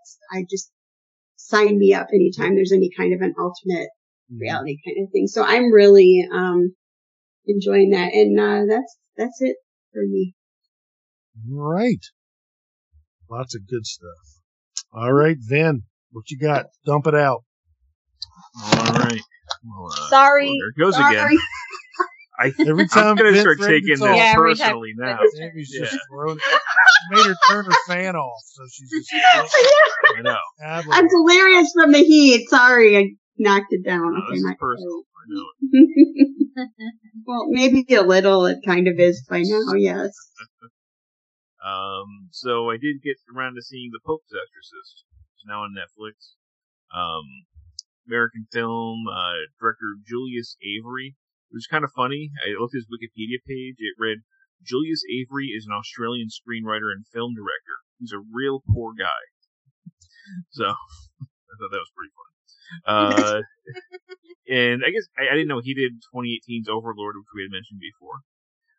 That's a great movie. I love that movie. Yeah, the synopsis on this one, inspired by the actual files of Father Gabriel Mort, chief exorcist of the Vatican. The Pope's exorcist follows Mort as he investigates a young boy's terrifying possession and ends up uncovering a centuries-old conspiracy the Vatican is desperately trying to keep hidden. And, 1973's The Exorcist aside, exorcism movies are among my least favorite in the genre, I would say. Although every so often we kind of get an interesting take, especially from another culture, usually. So I didn't have high hopes going into this one, especially since it's one of those based on true events type stories that, see the thoughts I've expressed about the Conjuring series for more details on that. But, I'd say that, this film is very watchable. Russell Crowe's performance, I think, goes a long way in making an otherwise very generic story entertaining. There's some really great looking sets in here, which gives like some great eye candy and a really good soundtrack. We had the Cult, we had the Violent Femmes. I was pretty impressed by the music that we got to hear in this. This is not something that I'll ever watch again, but it was an okay way to like kill almost 2 hours or so. I think you guys have all seen this one by this point, right? I have not. I liked all the possession stuff. Thought it was done well. It was at the very end I didn't like. I thought it was a little too action movie, Yeah, there's exorcism scenes, but they're not all that important, honestly. So, yeah. It was okay. We got, Alex Esso, too? Yeah, she's the mom. So, She's the mom. Oh. Yeah. I mean, I like her. She's not, she's not carrying the film or anything, but, like I said, it's more watchable than you would expect it to be. It's not great, but, I'm surprised how much money I honestly went in this movie. Yeah. They threw a lot of money into this one for some reason. Yeah. Also, I think they were hoping. Yeah. I think they were hoping for it to be a franchise. Yeah, another Conjuring type franchise or something. Yep. So also on Netflix, I watched Zom 100 Bucket List of the Dead. From Japan. Director is Yusuke Ishida. The synopsis is, a young man who works around the clock is nothing more than a corporate drone. All it takes is a zombie outbreak for him to finally feel alive. And I guess this is based on a manga, but I haven't read that. Has anyone else seen this one? Nope. No, I don't have Netflix anymore. I don't either. I'm protesting them. My goodness. Okay. The movie starts off, fairly strong. With we got the corporate world and the zombie outbreak, kind of have this fun energy to it. Unfortunately, it's just one of those horror comedies that's neither very funny nor very scary. Most of the humor, at least for me, falls flat, and the plot in the second half just sort of meanders without any sense of urgency. The ending does give us a memorable zombified creature. I won't say what kind of creature it is, but by the time you're there, it feels like it's taken too long to get there. So it has gore and nudity, but the script feels like it was written for like a younger audience, like for teenagers almost. Plus, the acting doesn't really add anything in terms of like on-screen presence or comedic timing, so it's kind of a strange mix, and I think it's utterly avoidable, in my opinion. I also watched the one that Tammy turned off, Perpetrator, on Shudder. I was tempted to also turn it off, but I suffered through it. So, an American film directed by Jennifer Reeder. She did Knives and Skin, which I didn't see, but I think a lot of people liked that one. And she did last year's Night's End, which I didn't care for. So the synopsis here: a reckless teen, Johnny Baptiste, is sent to live with her estranged Aunt Hildy. On her 18th birthday, she experiences a radical metamorphosis, a family spell that redefines her, called Forevering. When several girls go missing at school, a feral Johnny hunts the perpetrator. That sounds like it should be a good movie. Not quite there. We do have Alicia Silverstone in here, which is kind of nice. But this is a movie, I think the worst part is that it's confusing. It's surreal, but in a way that I can't always tell what's supposed to be normal for the character. Which isn't a great way, I think, to do surrealism. Or, like, that's kind of like dream logic that we sort of see sometimes. It's got, like, this weird tone. Like, sometimes I feel like it should be comical, like Heathers. But it's not really played for laughs. Like, there are so many goofy moments and goofy characters, but it's all, like, played too straight. It's kind of got, like, I feel like it's got a little bit of everything currently trending thrown in, too. It's like, it's coming of age, it's like men and patriarchy equal bad. Like, menstruation is a symbol of power, like, yada yada. You can kind of, like, start hitting the checklist of all these things that we've been seeing, popular culture, especially in culture wars, I don't know what we call it. And I will say, this movie, I take exception to the depiction of men. Like, men are to be endured in this movie, not shown as, like, respectful or desirable in any way. Like, they're all pieces of crap for the most part. And this film just feels long. Like, the plot becomes very predictable, and the payoff just isn't worth the wait. The music was pretty good, at least, but I don't think Tammy really missed much in turning this one off. I stayed with it longer than I normally do. Like, I seriously watched like half of it, and I just I couldn't connect with it. I couldn't enjoy it. I don't know. I feel like you did it as very scattered, and I was good to see Alicia Silverstone. I think that's probably why I gave it a chance. Yeah, especially she was like doing like sexy goth, and I'm like, yeah, okay, I'm here for this. And then yes, yeah, I just gave up. Yeah, it's got weird pacing, and it was weird. It was a very strange movie, but not in a good way. Right. I'm gonna bring up one that just because we're in October now, and people listening might have younger kids, but I did see in theaters like 2 months back The Haunted Mansion. So directed by Justin Simien, right? Which he wrote and directed 2020's Bad Hair, about the haunted weave. Remember that one? I like that one. Yeah, I like that one too. Yeah. And this is like based on The Ride, right? So the synopsis is a woman and her son enlist a motley crew of so-called spiritual experts to help rid their home of supernatural squatters. And I took my kids to see this one. It should not have been released in the summer. I know it did poorly at the box office, but I think it's a pretty good family Halloween season film. I like that it didn't avoid issues of grief and mourning, especially because it's about a haunted place, It put those things front and center, and it's not often that a kids movie really explores those things, and I kind of respect it for trying. It had some genuinely humorous moments, and some moments of horror that can actually scare a little kid, which is a compliment. I like the cast. The main guy, Lakeith Stanfield, he was particularly well cast. I liked him a lot. And you got this ensemble of like misfit characters that come together, which I really like as well. I love that kind of setting. And I mean, there are things that could have been done better in the movie. For instance, there's a supposed twist involving a character's father that's not at all set up well and falls completely flat, and it won't be a twist at all to any adult watching it. You'll wonder why nobody else caught on to it. Nevertheless, I think if anyone listening has younger kids and you're looking for something new this Halloween, I would recommend checking this one out. I think it's a nice one to put in the rotation for families. And might I add that comes out on Disney Plus on October 4th. Oh, good timing. Right now, sure Disney Plus is $1.99 for 3 months, so I got it. So anybody else out there thinking about trying it, for $6, you get it for 3 months. And I'll just race through these ones really quickly. I did catch up on some horror that I've missed over the last couple of years. So I finally saw The Deep House, about the two divers that go in the lake, and there's the house underneath that's like strangely well preserved. Really interesting premise and location. I don't think there's enough story there to keep it afloat. Sorry for the pun. No, you're not. Well played. Well played. Savor it. And there's like a twist in there. It's kind of hard to believe. I don't know. Like there just wasn't enough story. It's creepy at times, but I got tired of seeing them swim through the same flooded sets like over and over again. There was something good there, but it didn't quite get there. I did finally see The Meg.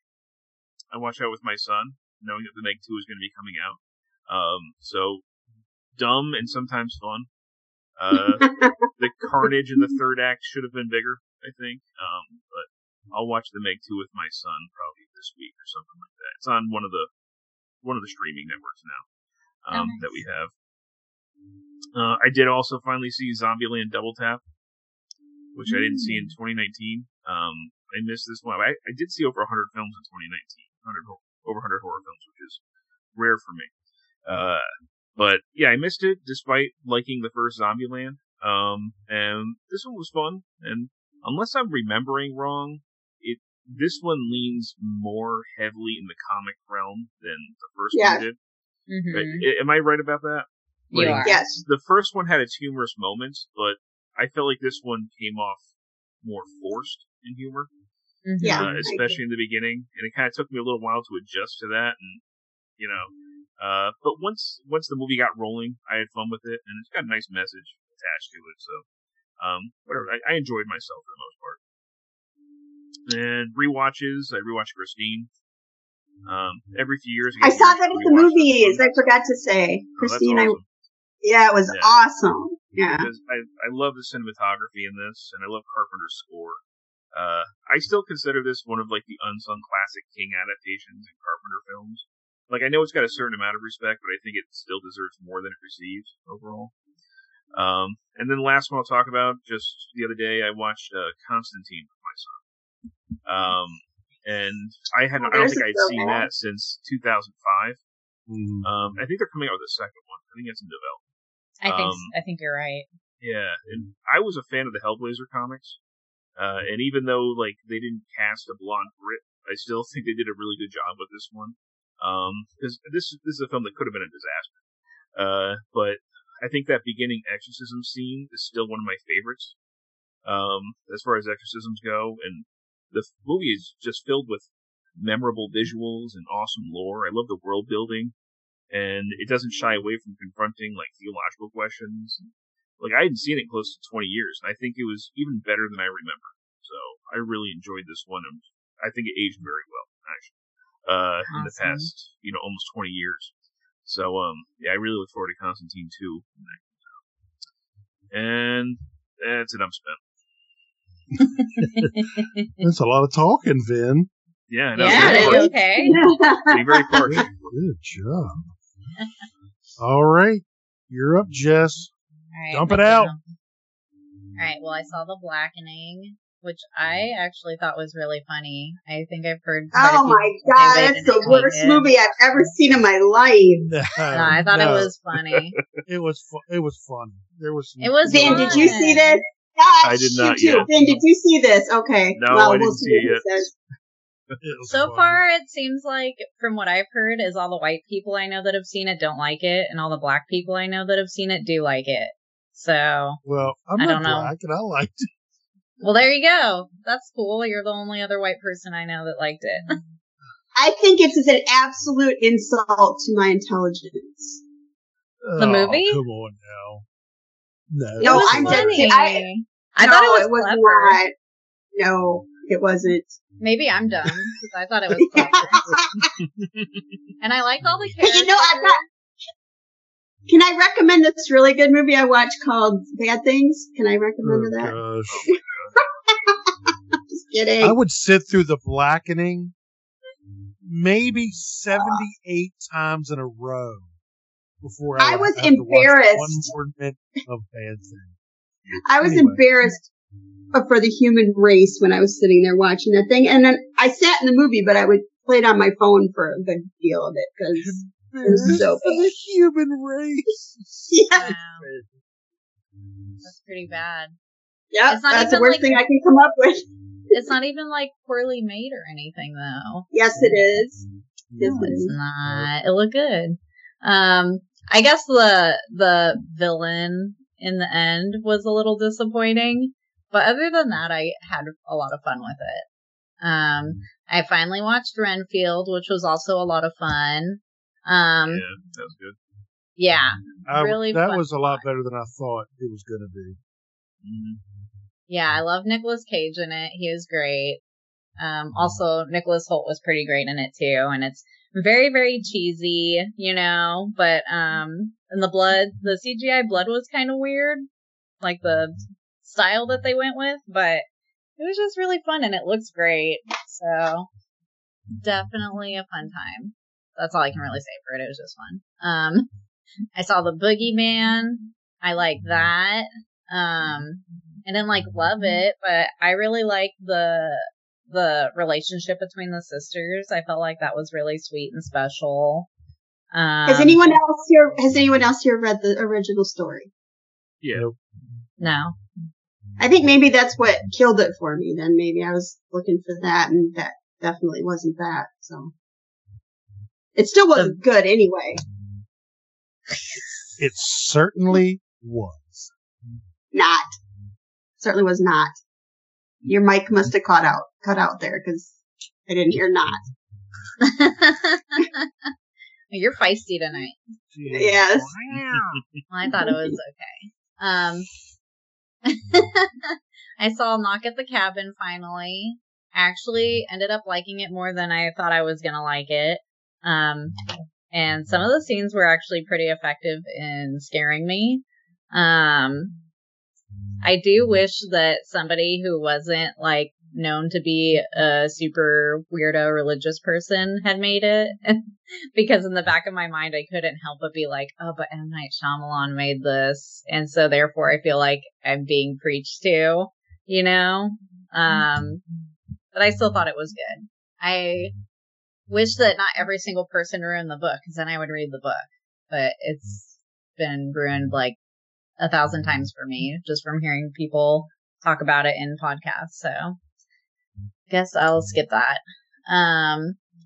There is a Tubi original anthology called Tell Me a Creepy Story, and it's actually good. This is on the higher end of the Tubi original movies that I've seen this year, so I would recommend that everybody go and watch that. I think I actually liked each story too, so it's a little low budge, but it was enjoyable. And then there's another one on there, another anthology called Dr. Seville's Horror Show, which is complete garbage. Avoid that at all costs. Watch that one. I saw The Outwaters, which is probably my biggest letdown of the year so far. because I was actually kind of excited to see this, and everybody's been giving it terrible reviews, and I was like, well, I still want to watch it, so I watched it. I have no idea, like, what the story was, what happened. I was completely confused, and most of it is just, like, a little tiny speck of light, circle of light from a flashlight in the darkness for, like, And half lots of blood. the movie. There is Lots of blood, but the blood doesn't even look good. The blood looks like not good fake blood. Although I prefer it to CGI blood, so that's fine. But, yeah, I was like, I have no idea what's happening. I tried to go on Reddit to figure it out, and everybody on Reddit was like, I don't know what's happening. I'm like, okay, nobody knows. I guess nobody knows what happens in the Outwaters. So I would not recommend it, unfortunately. I was pretty excited about it. I saw The Flood, which is a movie on Tubi that's really, really bad about a prison getting flooded and alligators invading the prison and prisoners getting eaten by alligators, which that part's cool, except that the alligators are... It's actually not the worst CGI alligators I've seen, but there are times when it's really bad. And the sheriff is like the hottest lady ever who looks like a porn star or something. She's got like these big lips and she's blonde and big boobs. And I'm like, why is this person the sheriff? But whatever. Sure. It's the opposite problem of bad things, right? Yeah, I guess that's too true, attractive. It did help me get through the movie. Seeing a hot lady in her white t-shirt who's like wet throughout the whole thing. So,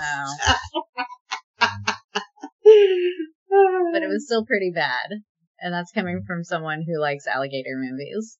I watched one called Everybody Dies by the End. That's on Tubi, but I don't think it's a Tubi original.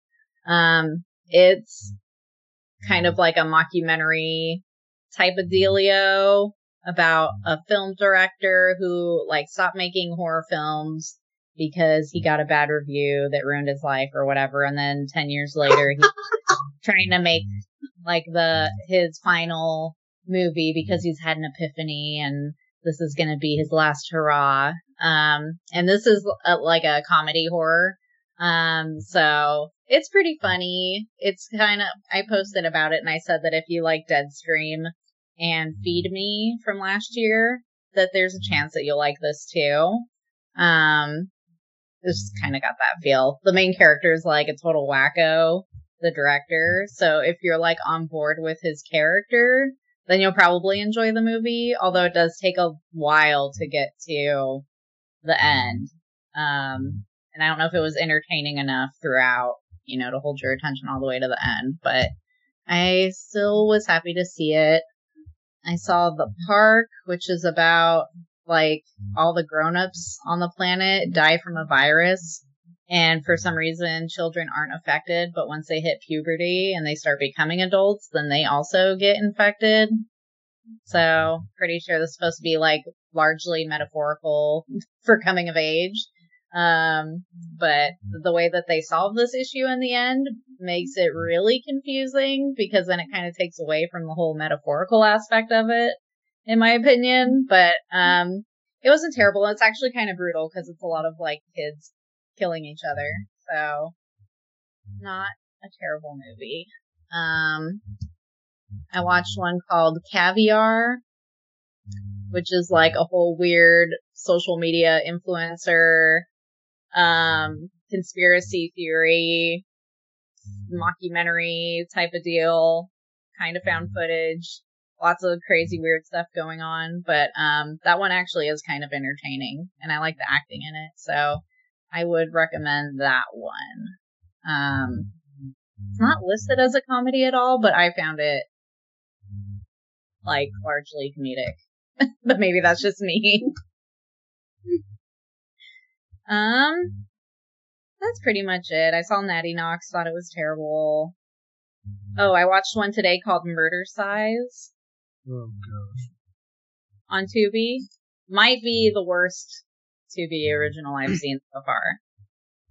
Murder Science. Oh, I watched one. Let me just throw this in there. I watched one today on Tubi from 1984 or 2 or something called The Majorettes.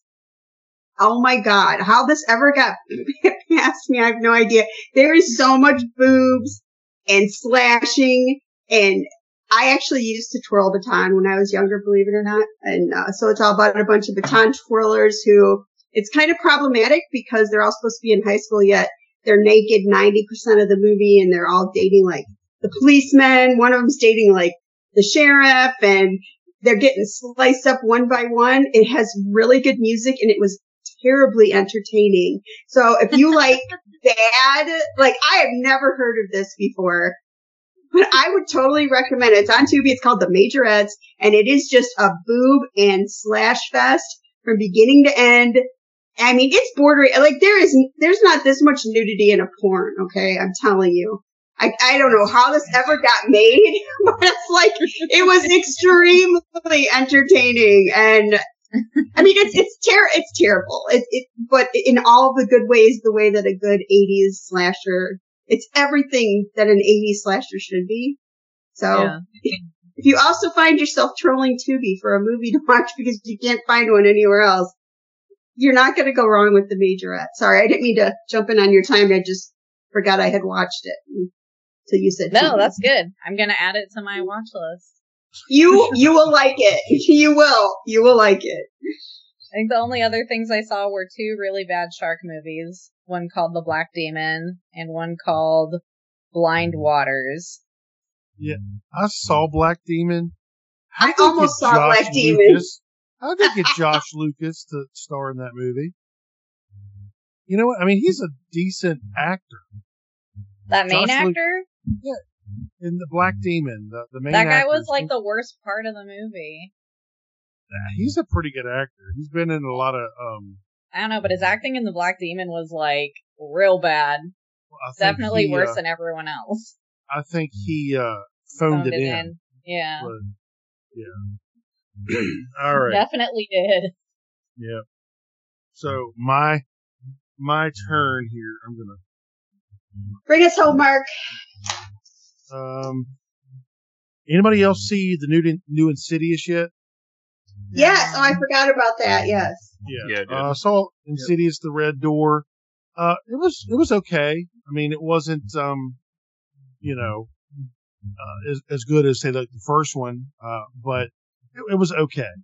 I didn't think it stuck the landing in the end. Yeah. No, but I liked the black girl. I liked that dynamic I liked their friendship in the college. I think I talked about this when we did the horror roundtable. But they'll never get that magic back from the first one. So you can't go into this looking for that. But it has a couple of redeeming things about it. So. Yeah. So definitely, if you're into the Insidious. You've probably already seen it, but it was okay. Also saw A Haunting in Venice. Yes, I did too. Yeah, it was a good film, really well made, really well acted. Yeah. And just like Vin was asking, is it really supernatural?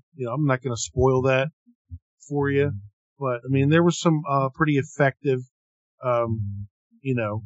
scares. The biggest thing is the setting was really good. The lighting. That's what it's Vin's dream setting in that ghost story, so you'll like it. So it was good. How much horror is it? I'll let you decide that when you watch it. But let's see. Saw a film called All Fun and Games. About a kid who gets a weird possessed knife. Starts like this killing spree type thing. As you do. It was just kind of goofy, if you ask me. And then the last one that I want to talk about. Well, I told you I wanted to briefly talk about these 3 that you guys have already talked about previously. Cobweb is really good, but that's a good Excellent. film. Attachment is on Shudder. Jewish horror. It was. I liked the movie, but it was missing something. It didn't have enough horror for me. And then Run Rabbit Run, I enjoyed. I know you guys have talked about that. Just talked about that in your last period. So those three are at least recommends. And then last one is I don't know if I ever mentioned this before. I watched this months ago, and I think it's one of the I don't know if it would be called a hidden gem of 2023, but it's a little indie film called The Harbinger. Anybody see that one yet? Mm-mm. Yeah. The Harbinger. I just want to look it up real quick. I want to make sure that you know there's a really crappy Harbinger film that came out last year. This is not this one. There's basically this girl who has to go take care of a friend during the pandemic, and so it's like a haunting demon story, whatever. I thought it was really good. It actually says that it came out December 1st, 2022. I did not see it in 2022, so I'm counting it as 2023. But I thought it was really good. It's got good performances and it's sufficiently creepy, and I have heard nobody talk about it at all. Do you know where you saw it? Do you know what service? I'm sure I probably rented it on iTunes or something. But the poster, you have the right one when it's the poster of woods. It's got this black shadow, and remember how they used to have the bird beak, the plague doctor, plague doctor type thing. Yeah. That's a shadow on there. But watch that. I think it's pretty good. Right, I put it on my list. Yeah. But I think that's it. Planning on seeing Saw X this week. We'll see if that's any good. It just came out this week. Anybody else care to see that? Like it. I don't like the Saw movies really, but this one looks like it might be okay. I didn't realize this, but it's set between either the first and second Saw or the second and third. So it's not like it's okay. I wouldn't say it's a prequel, but it's going back and it's filling in a gap. Because obviously, if you know anything about Saul, the guy's dead, died of cancer, right? So it's going back, and basically what it is he gets these experimental treatments of these people that said they could cure him, and it's a hoax, and you don't hoax the Saul. Nope. That's right. Because then he takes out his revenge on these people. So, anyway, so that made it interesting to me. So I'll watch that. Nice. All right. I've only seen like the first two, so I think I'm gonna watch them all this month. Yeah, I don't know if they're all worth watching. Definitely the first one, maybe first two. I don't know. They all run together for me after like. Yeah, I agree. Yeah. I don't know how many I've seen, to be honest, but I don't know. This one, like, there's the one part, like, there's a part it's in the trailer, so I'm not spoiling anything, but he has to, like, this one guy has to keep scooping out parts of his brain till he has enough. Did you see that? Like, because they're all doctors, so he makes them do stuff to themselves, and he makes one of the guys has to, like, cut a hole in his head and. Oh. I'm all about that. I'm all about right? that. Like, just see, yeah. All right. Well, that's going to do it. I think we've all exhausted our list here. Why don't we go ahead and give our plugs and get out of here? Jessica, where can people find you on the interwebs? On Facebook, I'm Jessica Schmidt. On Instagram, I'm amateur.destroyer. On Letterboxd, I'm Ashy_Slashy. And I am leaving Twitter, aka X. So I'm not going to give my username because I'm deleting it in like a day or two. Getting out of there. Yeah, I'm done. But I have a Threads, which is kind of like the Instagram version of Twitter. And if anybody wants to give me a Blue Sky invite, I'll be on Blue Sky eventually. What is Blue Sky? It's like the God, guy I'm who so made old. Twitter. The guy who made Twitter made Blue Sky since Twitter got ruined. But it's like invite only. So Alrighty. All right. How about you, Taminator? On Facebook, I'm Taminator Tammy Turner. That's it. Right. And short and sweet, just like Tammy. Yeah, that's right. On Facebook, I'm Vin Horrorcast. On Instagram, I believe it's Revenant Vin. And on YouTube, it is Revenant Reads. you can email us at askthehorrorcast@gmail.com. Follow us on X at the HCast, and we are the Horrorcast on Instagram as well. Good gravy. Need to go watch the Majorettes. you two boys will be thanking me. I'm telling you right now. Yeah. Can't imagine that a really good slasher from the 80s made it past my. I couldn't either, but I'm telling you, there it was. Okay, all right. I'm just having trouble here. You liked bad things, so I'm just. Well, this is not one movie that you say is good because it's good. It's good because it's a slasher and lots of naked women. And you do have to sit through some majorette routines, I'm sorry to say, which is girls twirling their batons in these little blue outfits. But, it's just filler till the next kill. So, yeah. All right. Well, thanks for listening. That's going to do it for this episode of the Horrorcast, where it's all killer, no filler. Stay scared.